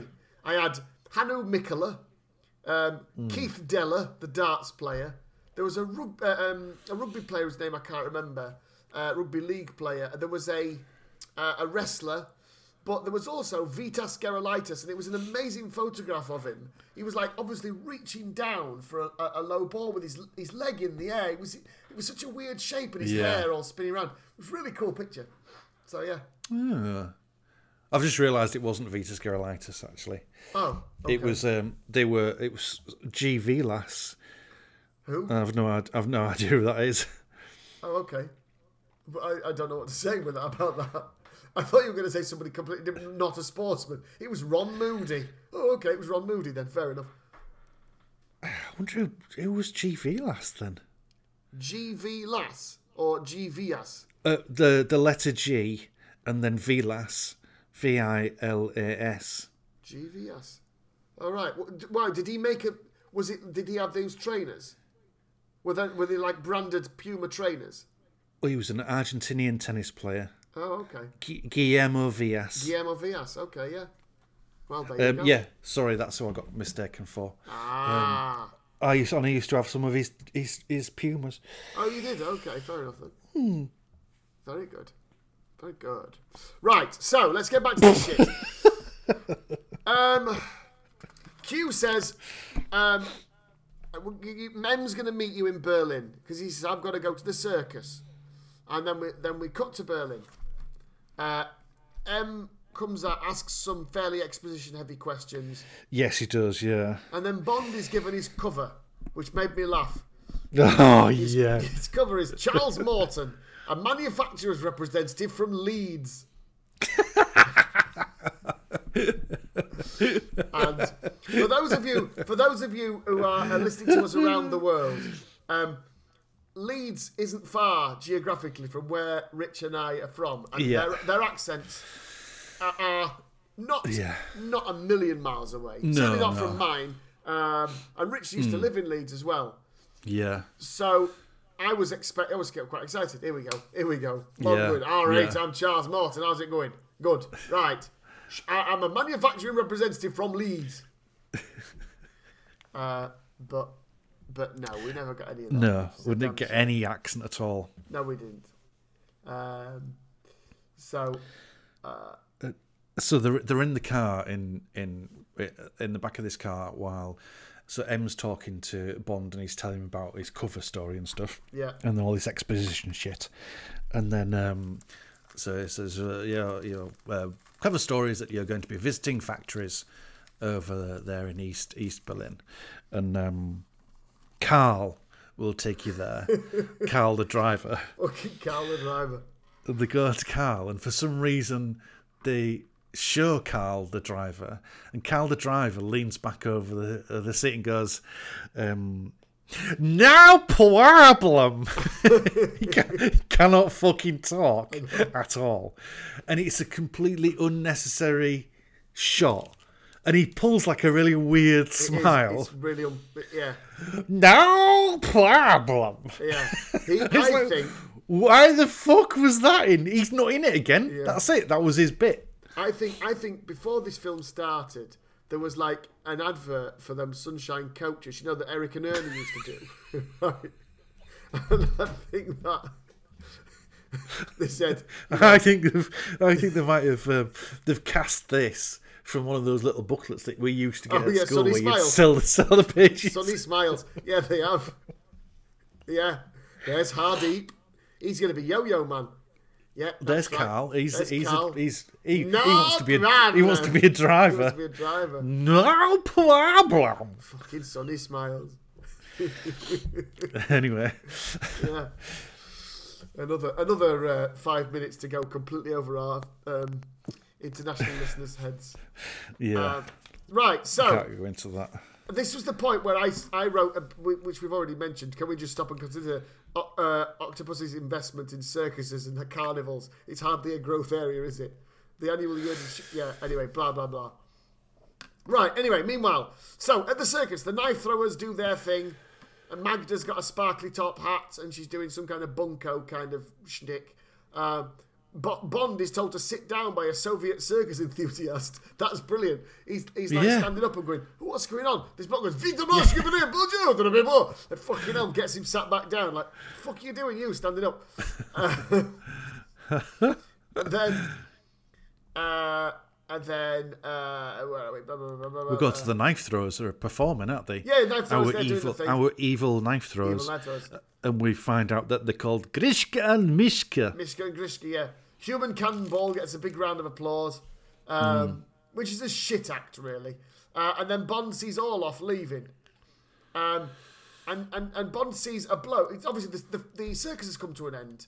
And sorry. Oh, There's just one bit that I thought might. It was purely just because I thought it might make you laugh.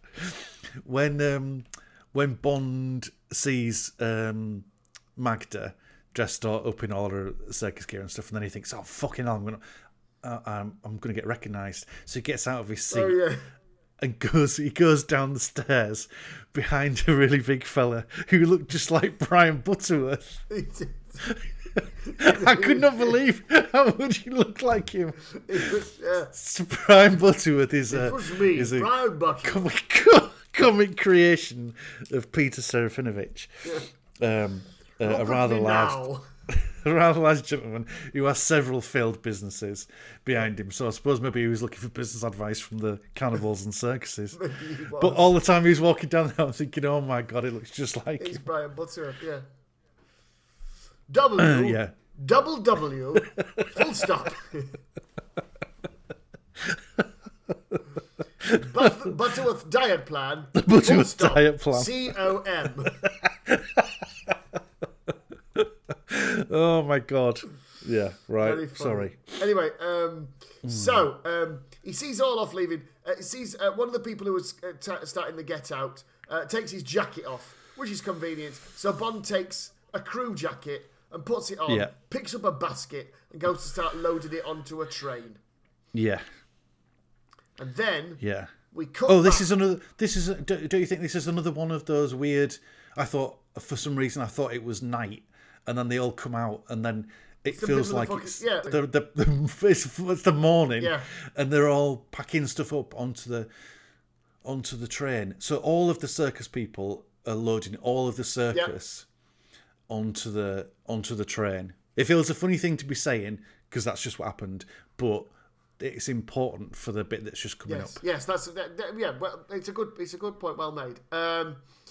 Anyway, so we don't see the big top being taken down. We don't see that at all, which obviously, as we know, in real life takes a fuck of a long time.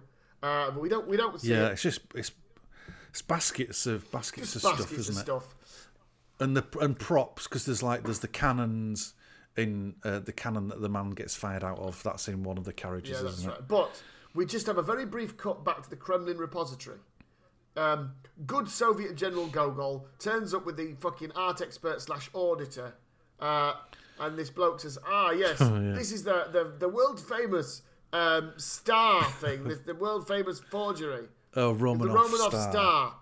Now, it's a fascinating thing because when it works for the plot, those forgeries are almost perfect. The Fabergé egg, almost perfect. Fooled Bond, who's a fucking know-all. But that star thing looked like it was made of bonfire toffee. It was fucking shit. It did. Absolute shit. It did. It looked like quality street rappers. And then he just looks at it and he throws it on the floor and stamps on it. And then I think somebody says, it's a fake. Yeah, we got that. We got that. And then it cuts quickly back to Stephen Burkoff holding the Romanov star and saying, it's the Romanov star, and showing it to Octopussy. And they're admiring the real jeweled star. So this is where, I think I tried to put it, so Orloff sees something in the repository. He gets one of Khan's blokes to forge it. Then it's smuggled by Octopussy using the circus as a front, while Orloff and the guy at the repository swap it for the forgery. Yes, that's what I thought, yeah. Okay. Yeah. And the money that Orloff is getting is going towards... We don't know. Yeah, that's not explained at all, is it? Them doing it is convenient for what he wants to do now, but it would be a very long game to put all of that in place just for what he wants to do Well, quite. now. So it's a very unusual plot. I'm not convinced it fully holds, but that's as far as I got with it. Anyway, the jewels and the gold are hidden in the body of the cannon, but in a tunnel, Bond discovers an identical carriage. This time, the cannon contains something very different. Yeah. I'm leaving that to you. Oh, sorry, it's a bomb. I thought you'd be on that. Maybe it's a bomb, but no, yeah, it's a fucking pound of pears in a bag. Yes, it's a bomb. It's a nuclear bomb that will replicate the yield of an American device. Yeah. And then conveniently, there's a sticker on the label of the back of the carriage of the train which says, "Next performance is at a US Air Force base in West Berlin." Yeah, it wasn't just a sticker; it was fucking painted on. It was painted onto the wooden back of the carriage, as if they bother painting the next destination onto the back of the train carriage every time they go somewhere. I thought it was a sticker, but you're probably right. I was busy writing, looking up, so yeah. Anyway, Octopussy, Orlov, and Khan are celebrating the amount they're going to make smuggling the jewels over the border into Western Europe. Yeah.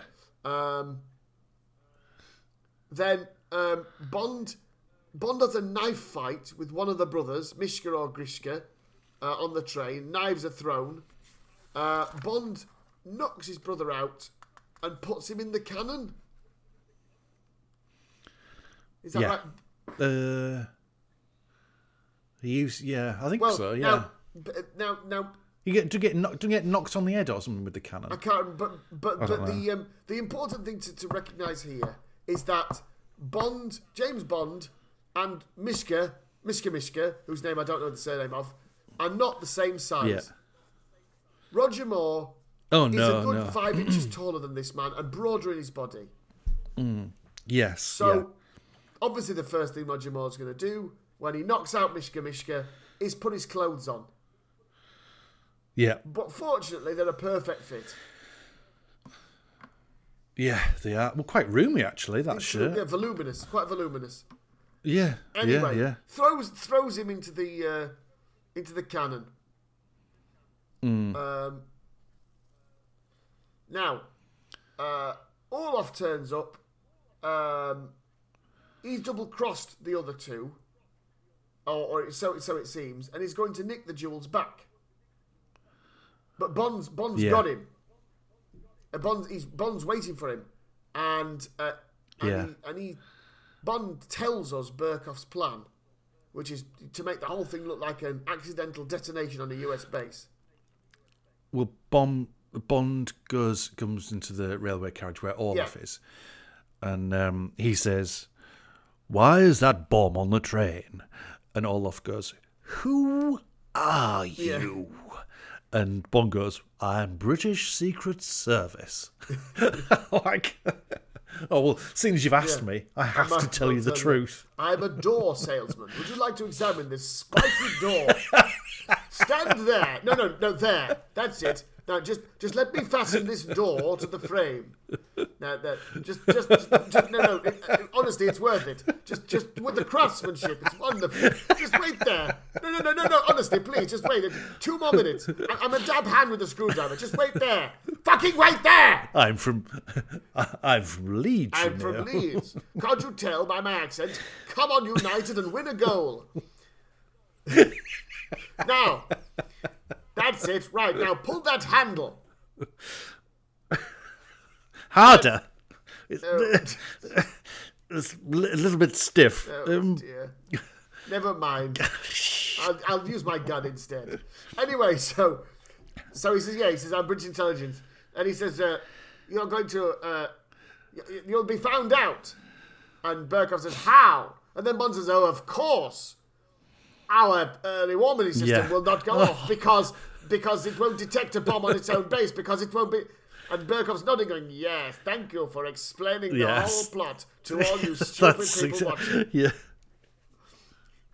Anyway, they're disturbed by a guard, which Bond just shoots him in the head.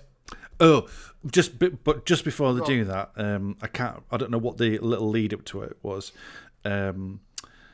but Orlov says to Bond, you should be more concerned about getting out of here alive. But he says it in a real Kenneth Williams voice for some reason. His voice, his accent was all over. yeah. And then at this point, he goes, "Oh, you should be more concerned about getting out of here alive." And I was like, what the fuck was Yeah, that? it's another question for John Glenn, isn't it? Did you do any directing? Did you try anything? Were you there on that day? Absolutely. Yeah, hiding in his trailer, crying. I can't deal with Stephen. I can't deal with Stephen. I'll get the first AD to direct him. I can't deal with it. Anyway, Yeah, sorry, yeah, guard comes to the door. guard comes to the door. Bond shoots Yeah. him in the head. Bang! Shoots him in the head, and then shoots at Burkhoff, who He shoots the guard in the head, and the guard has a He does. surprised look on his face. Ooh, Oh, shot me in the that'll head. be me dead then. Oh, Oh, what a sigh. good lord. Gordon Bennett. Isn't it marvellous? Anyway, Orloff buggers off screaming, "Kill him! Kill him!" Which is Yeah, fucking yeah. nuts, and runs down a train Yeah. track. Then there's a gunfight. All I've written is gunfight and escape. I can't be arsed describing it now. Well, one thing that I thought was noteworthy was there's a lot of these soldiers, and they're all running around, and they've all got automatic weapons, and they're all firing off like 20 bullets at a time in rapid succession, all around Bond's general direction, and they all miss, and then Bond peeps around the corner of a train and then shoots Yeah. them all with just one bullet absolutely. each. Oh, you're dead. Now you're dead. Now you're dead. There we go. Britain. Yeah. He only stops when he actually runs out of bullets, and then he looks at his gun like, "Oh, damn!" and throws No it on more the killing for me. throws it on the floor, and then runs away Yes, he does. Runs to a Mercedes. and gets into Yeah, a he car. does. Yeah, With fortunately, there's the same width gauge as a regular train track, which is handy because the tyres aren't just shot out; they're shot completely Yeah. off. yeah. The tyres are shot Yeah. off the car. Yeah. So luckily, he's Yeah. able to mount the rails, and drive alongside the train. And then Orloff comes past in his car that he's in, that's chasing him, and goes, "Follow that Yes, he car!" does. And at this point, Burkhoff's gone full Burkhoff. He's completely fucking Yeah. barking mad. Yeah, Just do what you like. John Glenn's left him now. He's had a nervous breakdown. He's in his Yeah, trailer. yeah. He's not directing him. This is definitely the last day of shooting. He's just taking fucking liberties now, isn't he? I want to try something, John. Okay. Yes, Stephen, whatever you like. Great. Okay. Fire that car! Anyway, it's just fucking nuts. The tyres blown off. Bond driving on the rims along the train tracks in pursuit of the train. He puts an umbrella on the accelerator, climbs out the sunroof, and not a moment too soon, the car is smashed to bits by another oncoming fucking steam train. The steam trains everywhere. They seem to be in East Berlin. It's like fucking Thomas the Tank Engine land. Yeah, You know, I think that was Gordon that smashed the... all built to the same width, as you say, as Mercedes. Yeah, fortunately. Wasn't that Saloon. lucky? Anyway, Orloff's indiscretion is discovered. Bond apparently... no, I'm not going to jump. I'm not going to jump the gun with that. I can't. They find Bond gets on the train. The remainder of Orloff's car has got the boot of the jewel. It's got the boot. It's got the jewels in. Right. What are you laughing at? Are you laughing at the next bit? Yeah. Yeah.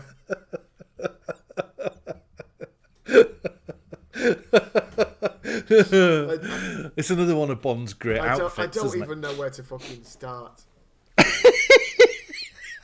Right. So, anyway, Gogol's turn. They found the jewellery in the boot of the smashed car that Bond's been driving, which is Orloff's car. Now Bond, is on board this train, and he's hiding behind a rack of clothes. And then at some point you see, now is it Khan? who's in the room, and he's going through how to set the bomb. And what you need is we've got to leave 20 minutes before to get at least this distance, and we'll set it for however many hours, and you put it in there. Yeah, because he says it to Mishka or Grishka or whichever one's still alive, doesn't he? And the bodyguard, Gobinder. Yeah. And so and the camera just pans across to a fucking gorilla suit. Now the gorilla. Yeah. The gorilla suit has got James Bond in it. Now, I don't know whether any of you listeners has ever tried to subtly, in an enclosed space with people listening, put on a fucking animal skin suit. I'm going to tell you, it's impossible. But not for James Bond, because that room is never empty. No. There's someone in there all the time. Bond has gone behind the rails once Gobinder and the Mishka Grishka comes in. Fortunately, nobody's noticed he's managed to take a gorilla suit off a mannequin, pull it behind the rack of clothes, pull it over his own clothes, replace the mannequin, and then stand where the mannequin was. Yeah, and not breathe while he's dressed as the monkey, because you'd see a monkey breathing. He's not doing anything other than his eyes are moving for the camera. That is. You can see quite a lot of the white skin of his eyes in the eye holes, as well as his actual human eyes. You can see that, but if you're not looking for it, Anyway, so he's in a fucking gorilla suit, right? Yeah. So and also the knife. So in the carriage is Gobinder and the other knife brother. And at no point has that other knife brother gone, "Hey, listen, you haven't seen my brother, have you?"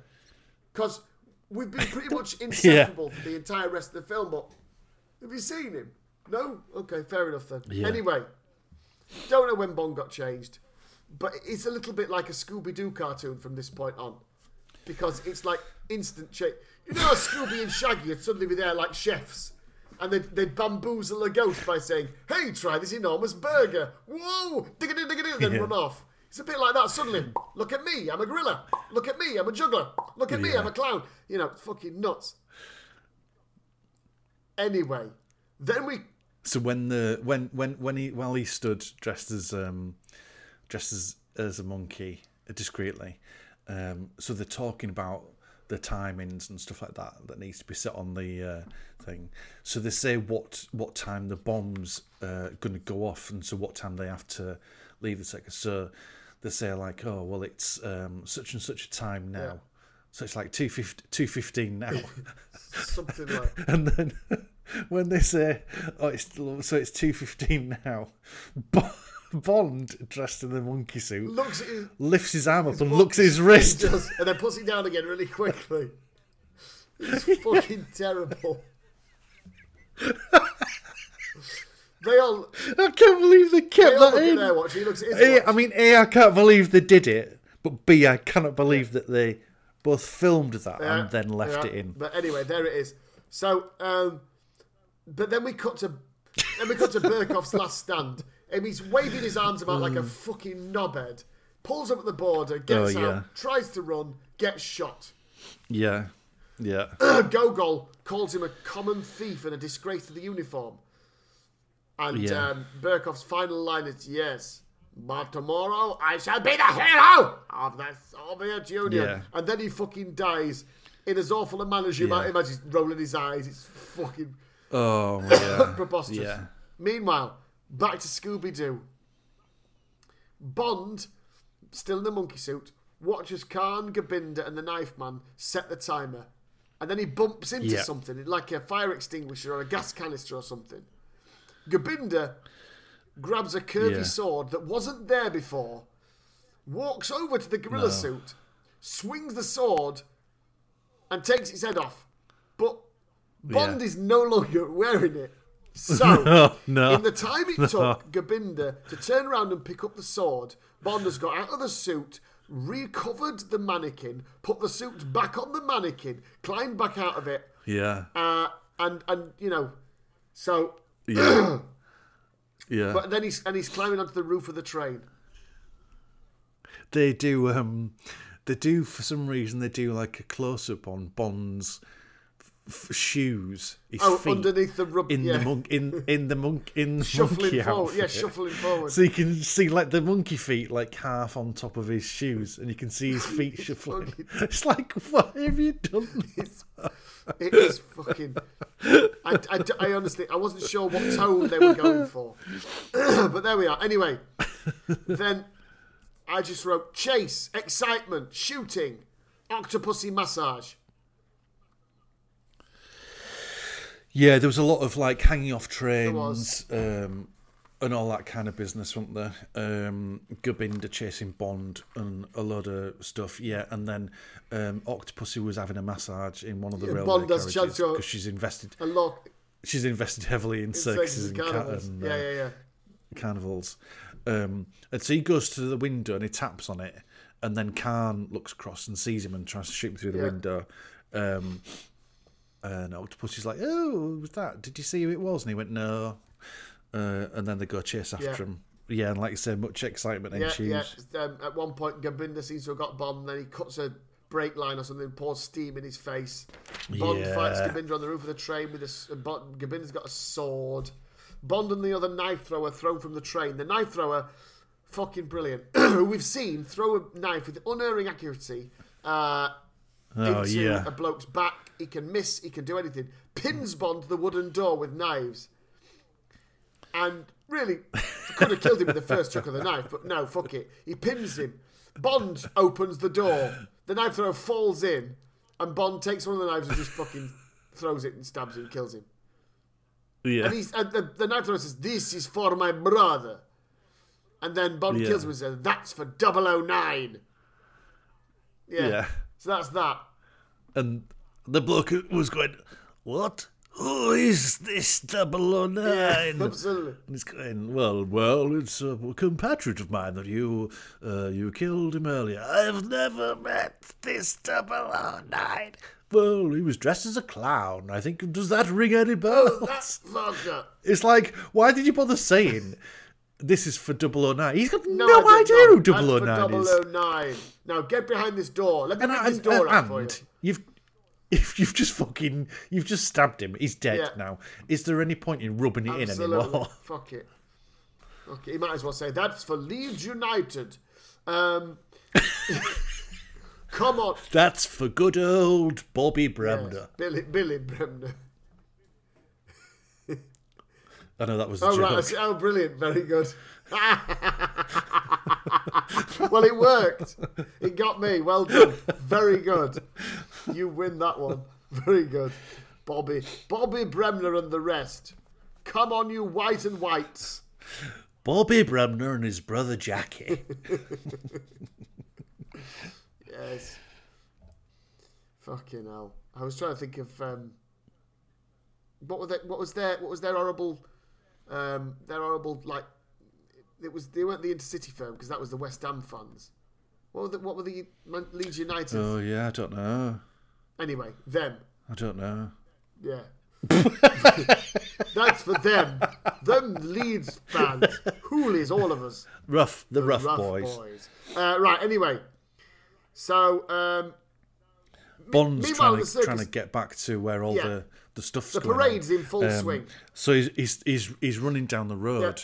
Trying to get a lift. He's trying to get a lift. He's trying to get a lift. And like you say, there's meanwhile in the actual, wherever it is, Karl Marxstadt or whatever, the circus is going on, but it's they're having a parade through the town, aren't they? Yeah.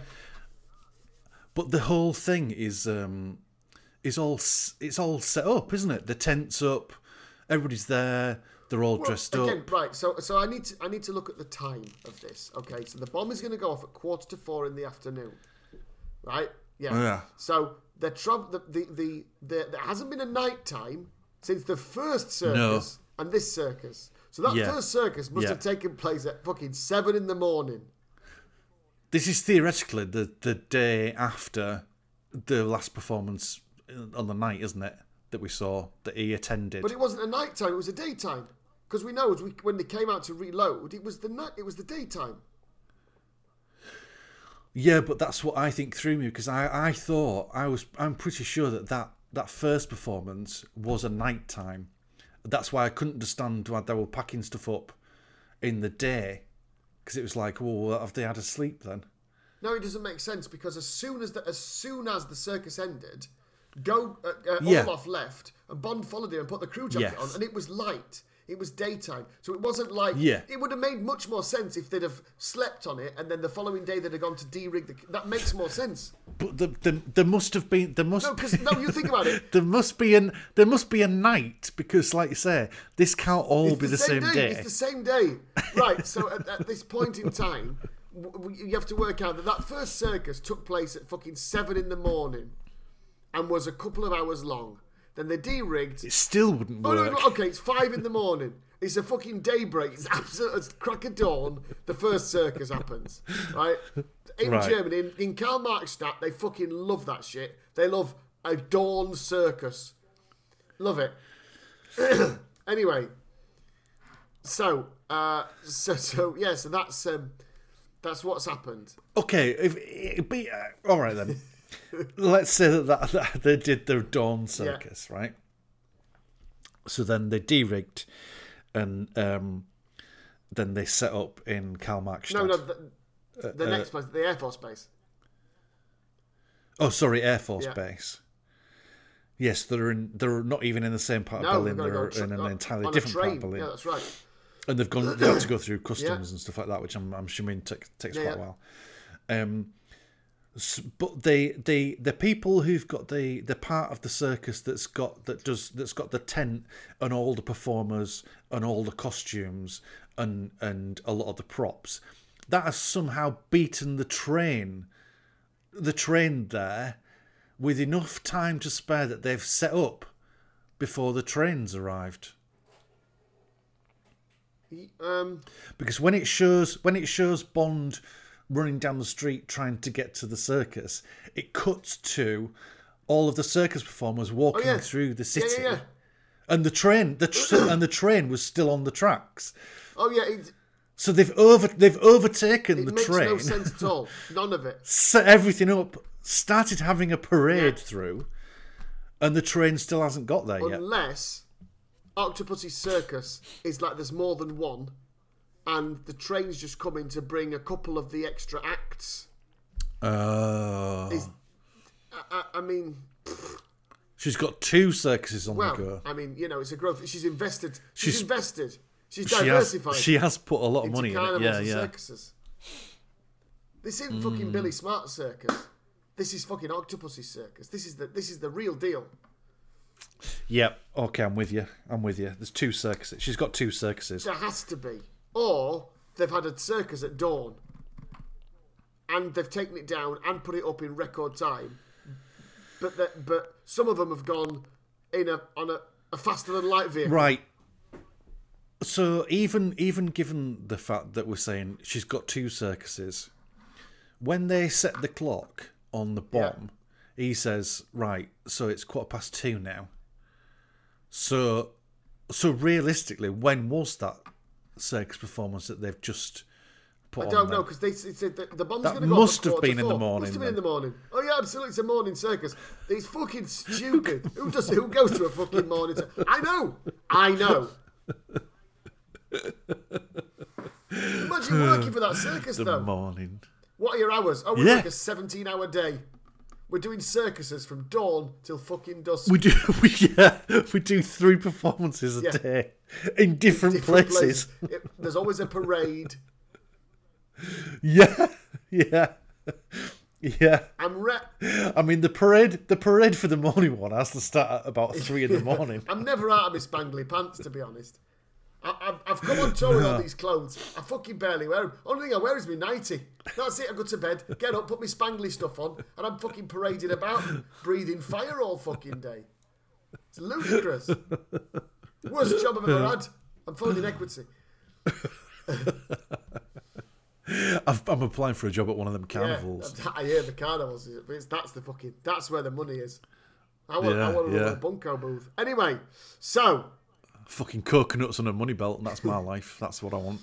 So there's a bunch of wankers who don't give Bond a lift, but eventually he's given a lift by two fat German. You say that they're wankers. They're young people who don't want to pick up that old man who's running down the street. Come here, fuck off, and then fucking drive off. Yeah. No, they're wankers. They might be both. They might be both who don't want to pick up a but they are still wankers about it. Yeah. They Fair didn't enough, need to stop, but they fucking stopped. Anyway, eventually these German stereotypes turn. They're fat, they're eating fucking bratwurst. Now, I thought that this was a lovely piece of cultural sensitivity. Did you? Did you? What, the couple in Germany who were driving the VW Beetle and who kept trying to force feed him sausages and beer? While the driver, inexplicably, just kept going, yeah. He just kept saying yeah all the time. It's classic Germany, isn't it? Classic Germany. Yeah. So, anyway, and the woman's offering him a big fucking bratwurst. They get to a place where there's a phone box. Bond gets out to use the phone. Yeah. A German woman fucking basically sprints to the phone box. Yeah. No, you're not having the phone. So he just does the next best thing. He fucking nicks a car. But he taps on the window and he's going, oh, do you mind if I use the phone? And she just keeps turning away from him and he's going, oh, are you sure if you don't mind? I'd really like to use the phone. And she just keeps on talking and ignoring him. Instead of him just like pulling her out of the fucking phone box and going, look, you silly bitch, I need to use the phone, there's a bomb going off, fuck off. Well, quite. He goes, oh, yeah, I think I'll steal her car. Yeah. Which is, and which alerts the Polizei, and there's a police chase to the circus. Khan and Gobinda, meanwhile, are fucked off. They've left the scene, and they've left the bomb, and,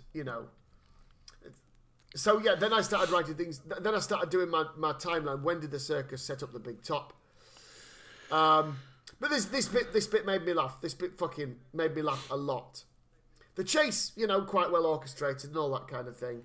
Fairly bog standard. When Bond gets to the base, he pulls up at the gate, and instead of going, I'm British intelligence, my name is James Bond, I'm code 007, let me in, there's a bomb on the base. He just says, take me to the base, Commander, now! And the bloke says, show me your circus pass. And then he goes, no, gets back in the car and drives through the barrier. And this bloke then says, he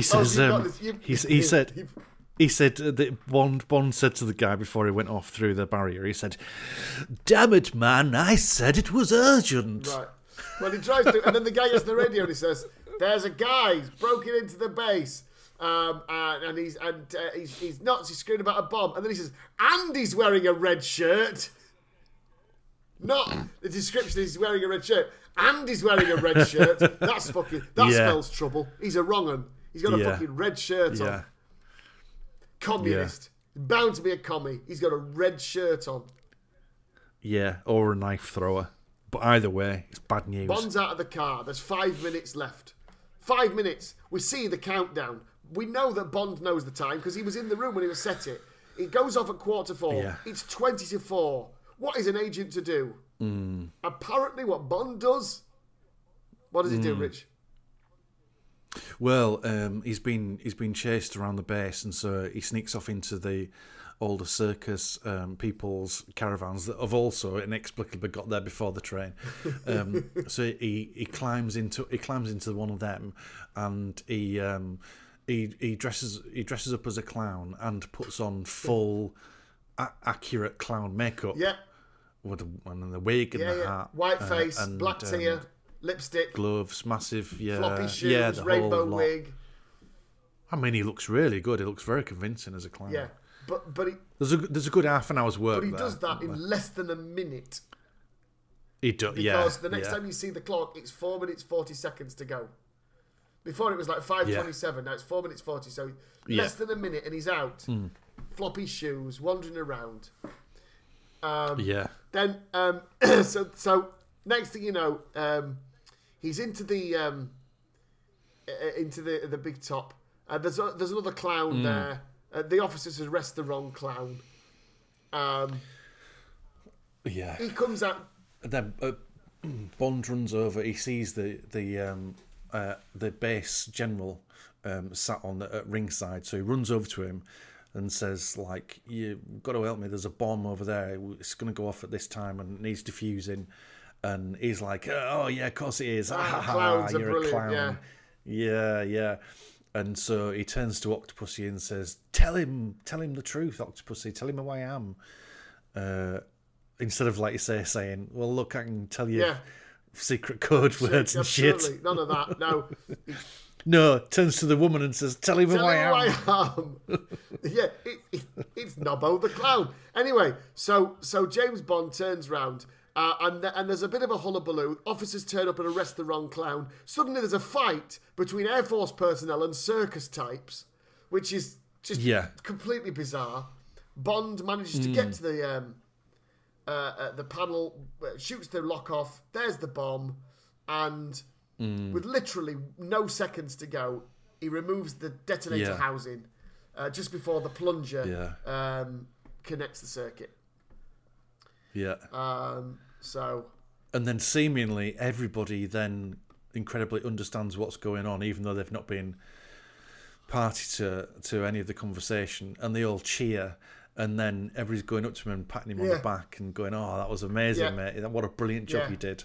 Even though all they've seen is this bloke running round like a madman with an axe trying to smash off a lock and somebody firing a gun and then him pulling something out of the back of a camera. And they've all gone, "Oh, brilliant job." The people on the far right, side, you'll have to go home now. on the far side of the big top who just thought, "Oh, that clown's not very funny." Why is it finished? We've only been here for an hour. Yeah. We haven't even seen, Why are we going home? seen the human cannonball. It was fucking terrible. What a shit circus. Never going back to that. Phew. I won't invest in circuses and carnivals, me. I didn't understand the end of that fight bit. What was that? Why was that? Right. So now we cut to a circus raid on Khan's palace.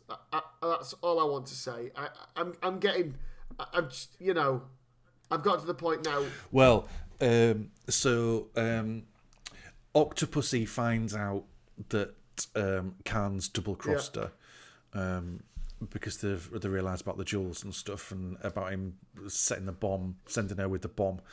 So her and the Octopussy girls go to Khan's secret hideaway, and they use their Octopussy girls' gymnastic skills and acrobatic skills, and they pretend that some of them pretend that they're sexy ladies, and do dancing in front of the guards to distract them, while the ones that are in the bright red all-in-one suits, they still use the bright red all-in-one suits, even though it's supposed to be a clandestine mission at night. And they form themselves into a human pyramid to get over a wall. And when they do that, when the camera pulls back and takes that shot of the human pyramid, there are several of them that are very, very clearly men and not Octopussy girls. Yes, that's true. There's some big, broad-shouldered, hairy-ass blokes at the bottom of that pyramid. Bruising guys. But, so the circus lasses and the women in the red catsuits aren't just trained smugglers, as Octopussy advertised. They're a trained elite fighting force, apparently. Like Doll Squad that we talked about in the yes, other indeed. thing. Octopussy gets to Khan's room. He says, "Oh, I was betrayed as well. Oh, yes, but look, I've got these printing plates. We can forge a load of money. I was just on my way to give you them. Look at these." And she looks at them and he knocks her out. And he says, "Right, she's our leverage. Let's fuck off. Are the horses ready, Gobinda?" And he says, "Yes, Your Excellency." And so suddenly, but that's not the most ludicrous thing. The fact that in an age of the internal combustion engine, they're going to get away on a fucking horse No, the most ludicrous thing is that the only bit of transport, the fastest transport that Bond could find to get to the castle was a fucking hot air balloon with a Union Jack pattern on the balloon. I think that's the bit that took the time. It was he could get hold of a fast hot air balloon. It was getting one that had the right Union Jack design on it. That was the thing that took the time. You're right. Yeah, him and Q tip up there, don't they? Do. To help the girls out. And so Bond swings in off a rope off the hot air balloon and into the room to do some fighting and shooting and shit. Yeah. And then the girls are still fighting with some of the baddies in the courtyard. And Q helps him out because he drops down in the hot air balloon, doesn't he? And his basket squashes one of the baddies, and they all go, oh! And they all gather around Q, and they're all like touching him up and feeling him out there and squeezing his. And he says less of that. Then he says, well, maybe later. And you think, maybe later, Q. yeah. These fucking wispy old bollocks. His fucking cock and balls, which look like Uncle Remus. Fucking horrendous sitting there down his trousers. Anyway, Bond uses a tiger rug. What a fucking image. Bond uses a tiger rug to distract a guard, and he goes, "Rah!" Makes a tiger noise, throws it over, and then shoots him. Then slides down the banister, firing a machine gun. Killing a load of people, then shoots the little banister knob off thing and jumps off. You know, then Bond gets a horse as well and chases Khan and Govinda. And the plane's taking off. Now, planes, in order to reach exit velocity, are going at a hell of a fucking lick, but Bond's horse keeps up with the plane. And catches up with the plane. Yeah. So Bond is able to comfortably so he can get off and catch the plane. And Bond is up. There are some typical plane shenanigans. I mean, Govinda. They do a lot of there's more Stuka noises because they keep diving the plane to try and shake Bond off it, and like going upside down and all this kind of shit and waggling it around, and they can't do it. And then they think they've got rid of him, and then Bond climbs out onto the wing and pulls some pipes and wires and stuff, and that means that one of the engines on the plane stops working. And so Khan says to Govinda, "Get your fucking ass out there and start stabbing go outside." Him. And Govinda's like, "Oh, bollocks." So he puts his knife in his mouth, which seems dangerous, and then he climbs outside, and then he tries to slice Bond up. But then he falls off. No, Bond pulls the aerial back, doesn't he? Pulls the aerial on the top of the plane back. Oh, fuck me, did he twatted him with an aerial. Twangs him in the face. And he's basically killed by a fucking aerial. Like a fucking little car aerial. Oh my God, I'd forgotten that. So now Bond has to get Octopussy out of the plane. It hurt Govinda so much being hit by an aerial that he fucking fell off a plane. Now Bond has to get Octopussy out. Khan tries to land the plane, but the plane won't stop. Bond and Octopussy leap out the plane, and Khan just basically crashes and dies. It's a fairly inauspicious death, to be honest. It is, yeah. It's rubbish, isn't it? I mean, you know, if you look back, so License to Kill, Sanchez got set on fire and burned. Skyfall, Bond shot. What was he called? He stab him or something? He shot him, didn't he? No, he stabbed him in the church at the end. Can't remember his name now. Yeah.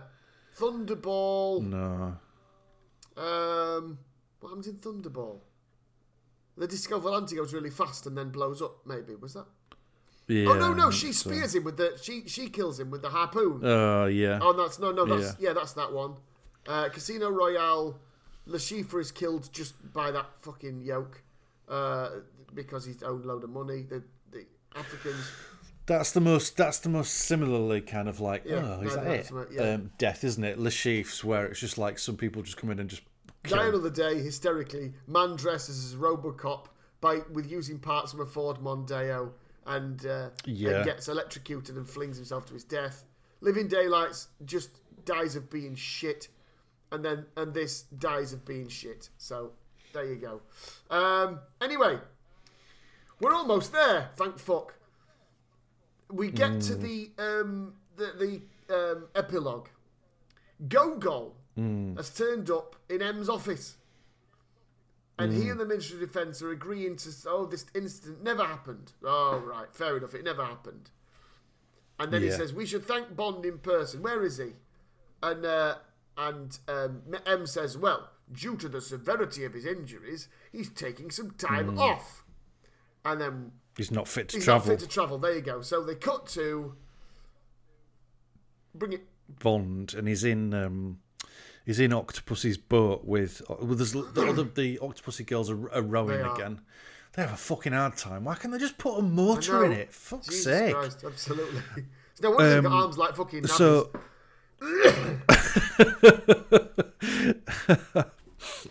big Adam's apples, most of them as well. It's weird. Huge moustache. So they were all rowing on Octopussy's boat. Meanwhile, Octopussy and Bond are in her chambers, and Bond's in like traction, isn't he? He's got like his leg lifted up and his arm like in a sling and all this kind of stuff. And she's like, "Oh yeah, God, look what's happened to you? You clumsy old fucker! You're falling down the stairs coming out of the shop again, haven't you?" Then he goes, oh, and he pulls himself out of all his traction stuff and gets on her, and then he starts raping her, doesn't he? And then she goes, oh, James, I love it when you rape me. What a great way to end the film, with a fun, I haven't been in all this time, now let's fuck. But whether you want to or not, we're fucking. It's basically the end of the film. It's horrible. It's fucking horrible. She says, oh, James, if only you weren't so poorly. She was probably thinking, if only you weren't so poorly, I'd spring for a weekend in Folkestone. Go and do some jigsaws. But no, he goes, I'm not fucking that poorly. Time for a fuck.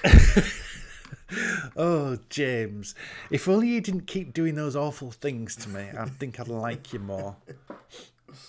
I wish you wouldn't put that badger mask on. And then credits roll. In an all-time high. Fuck off. Oh God, it's that same fucking shit song again. That, ladies and gentlemen. In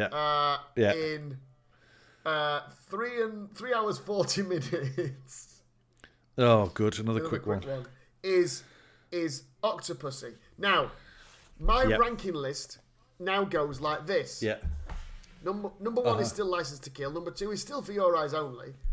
Skyfall, then Thunderball, then Casino Royale, then Die Another Day, then The Living Daylights, and then at the very bottom, this fucking sack of sorry ass shit. Right. Mine's like that, except this one is this is at the top. This is my favourite Bond film. Fuck off. This is my favourite Bond Jesus film. Christ. I loved it. Do you know what? I loved it. It's bullshit. It's bullshit. It's obviously bullshit. There are a lot of terrible things in it as well. But I fucking enjoyed every single moment of watching this. And it's ram-packed with stuff. There is not a single moment where you're like, oh, when are they going to get onto that? Oh, you can't, because they've gone. They're off. They're off on another thing. He's flicking coins. He's getting in taxis. He's raping people. Fucking hell. He's in a balloon. He's on a train. He's dressed as a monkey. It's all happening, mate. All happening.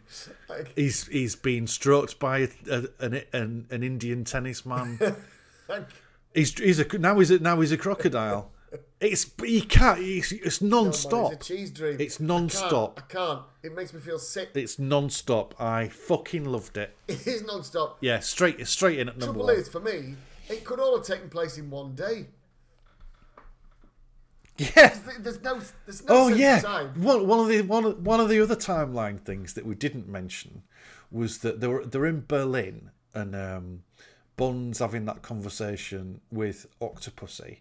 And they're like, well, where the fuck has Khan gone? And they said, oh, he's gone back to Delhi. And then we cut straight to Delhi, And everybody's there. Everybody's gone. They've all got there Imagine that, from Germany. Imagine that flight. And none of them have got changed. They're all in the same gear. Imagine that flight. Yeah, they've all gone straight from the circus in Germany into a mountaintop retreat in Delhi. Same day. Fucking love it. All Absolutely the love elephants. it. Fucking everything. They've all flown back.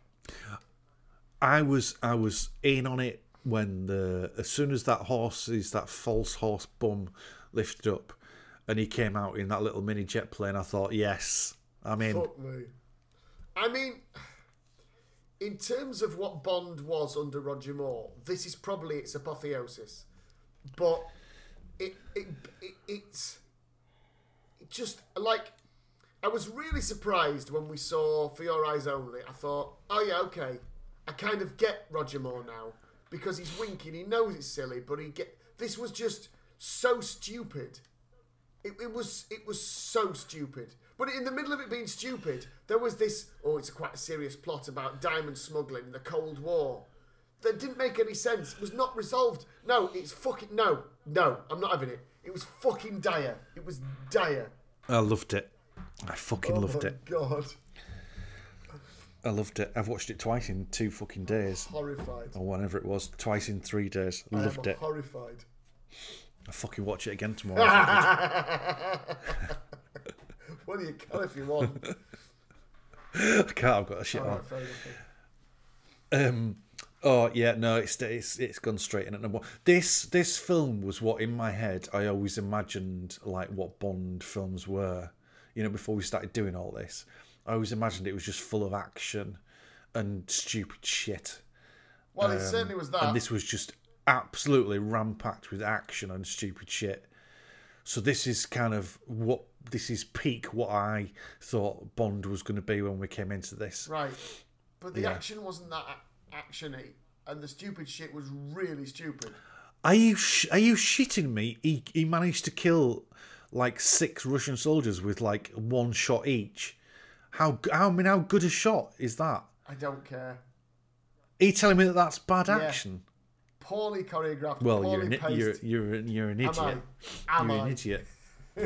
Yeah. What about all the when you could see that he was doing his own stunts when he was on the top of the train and stuff? He was, okay. He was doing his own stunts. Yeah. And like like when he was hanging off the train and he scuffed his loafers on the stones on the side of the train tracks. Did you see that bit? Did you see that bit? Yeah. Yeah. Yeah. Well, yeah. There you go then. Do you rest your case?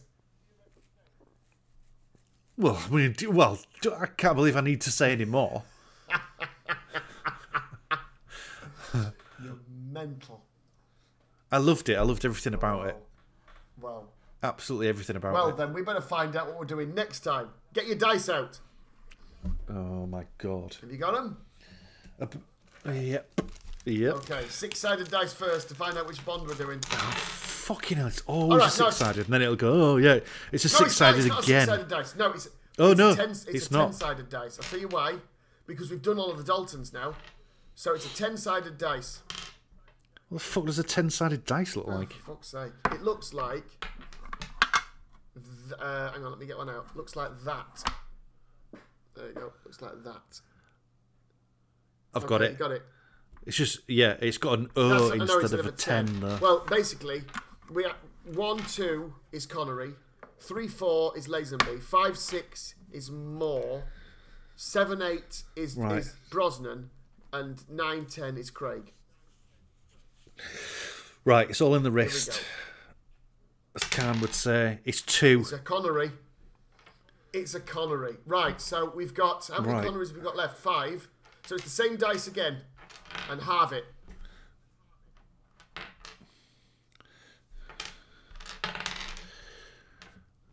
It's 6, so it's 3 then. Means. Oh, I've got Goldfinger in the book. Perfect. So our next Bond film is going to be the film that everyone says was the reason that got, they made Dr. No, went well. They made From Russia with Love. yeah, okay, we've made some money. And then Goldfinger was the one they talk about, oh, they got the formula right. This is the one. It's got the guns, it's got the gadgets, it's got the getaway gear, Yeah. it's the girls and all that kind of thing. So this is really Yeah. the one. So, right, so next it's going to be Goldfinger. Goldfinger. Da, da, da, da, da. Doodle-doodle-doo. I mean, it's not going to be as good as this anyway. Well, so. listen, I will. This is a hill I'm prepared to die on an elephant with a plastic crocodile around me. Dear me, dear me. Amazing. I loved it. I was so happy at the end of it. I was like, oh my god. In fact, you know what? I was happy during it because right at the start, as it was going on, and I was thinking, oh god, I'm really enjoying this. And I've got more of it to look forward to. Yeah, it's great. Okay, we have just spent 3.75 hours ragging it though. You remember that, right? Yeah, but I still enjoyed it when I was watching Really? it. I knew it was all bullshit. You know, all I could see all that stuff, and I think that's what made me enjoy it even more. all the shit bits they were done with such conviction but without any reason to have any conviction. The timelines didn't make any sense. There was a lot of bad acting in it. The fight scenes were. I mean, there were some very obviously missed punches that were reacted to. I loved it. It was great. I'm disappointed that no one got killed by that door, but you know, maybe that's my problem. Maybe if somebody had been killed, We see that in all of them, though, don't we? He always keeps showing you stuff that never. It was a fucking alarm clock the other but it's a week. door. An alarm clock. You could take an alarm clock. That's fair enough. It's a fucking door, man. That alarm clock were fucking It might well be massive. massive. It's still an alarm clock. You might take an alarm clock on holiday with you. There's no way. So what have you got in your case? Oh, just the usual toothpaste, alarm clock, a door. I'm sorry, you brought a door. Oh, yeah, I got a door. I like to bring my own door whenever I go. It's fucking door. Well, not only that, you need to be an expert in pneumatics You as really well. do. Absolutely, yeah. Just anyway. I thought it was great. Well, very good. Would you, anyone who wants to either support Richard's opinion of Octopussy or my own, get in touch with us. How do they do it, Rich? Yeah. You can email us at weakpointspodcast@gmail.com. You can go on our Instagram, if I knew what it was called. If you look at Weak Points on Instagram, we're on there. There you go. I can't remember what it's called. That'll do it. Perfect. Isn't that terrible? I'm going to find it. Oh, it's called Weak Points Podcast. Perfect. Yeah. Very good. I'm just looking on there. We've not had any messages, but we have had some likes. So there you go. That's nice. Well, that's lovely, isn't it? Isn't that lovely? Yeah. Right. Very good. I can put some pictures of this on I it think now. you should. Well, so join us next time for an episode of Fanning Art Department. Oh, yeah. Jim Fanning. Jim Fanning Art Department. Jim Fanning is the art expert. Fucking brilliant. If there was, if these had been made in an era where there was an extended universe, a la the Marvel Cinematic Universe and so on, Jim Fanning would have had his spin-off. Yeah. He would have been, Of course he would. Yeah. So, yeah. Absolutely. Silver. That's Yeah. the name of the guy in Skyfall. That's the name of the villain. There you go. Silver. Just popped into my head. Oh, yeah. Anyway. Right. Very good. We should We go. definitely should. It's been long Yes, enough. It has. So we shall see you next time for Coldfinger. Goldfinger. Very good. Goodbye, everybody. See you later. Bye, Bye. bye, Bye. bye. Watch him Bye, up your bed for bye, yo-yos. bye. Goodbye.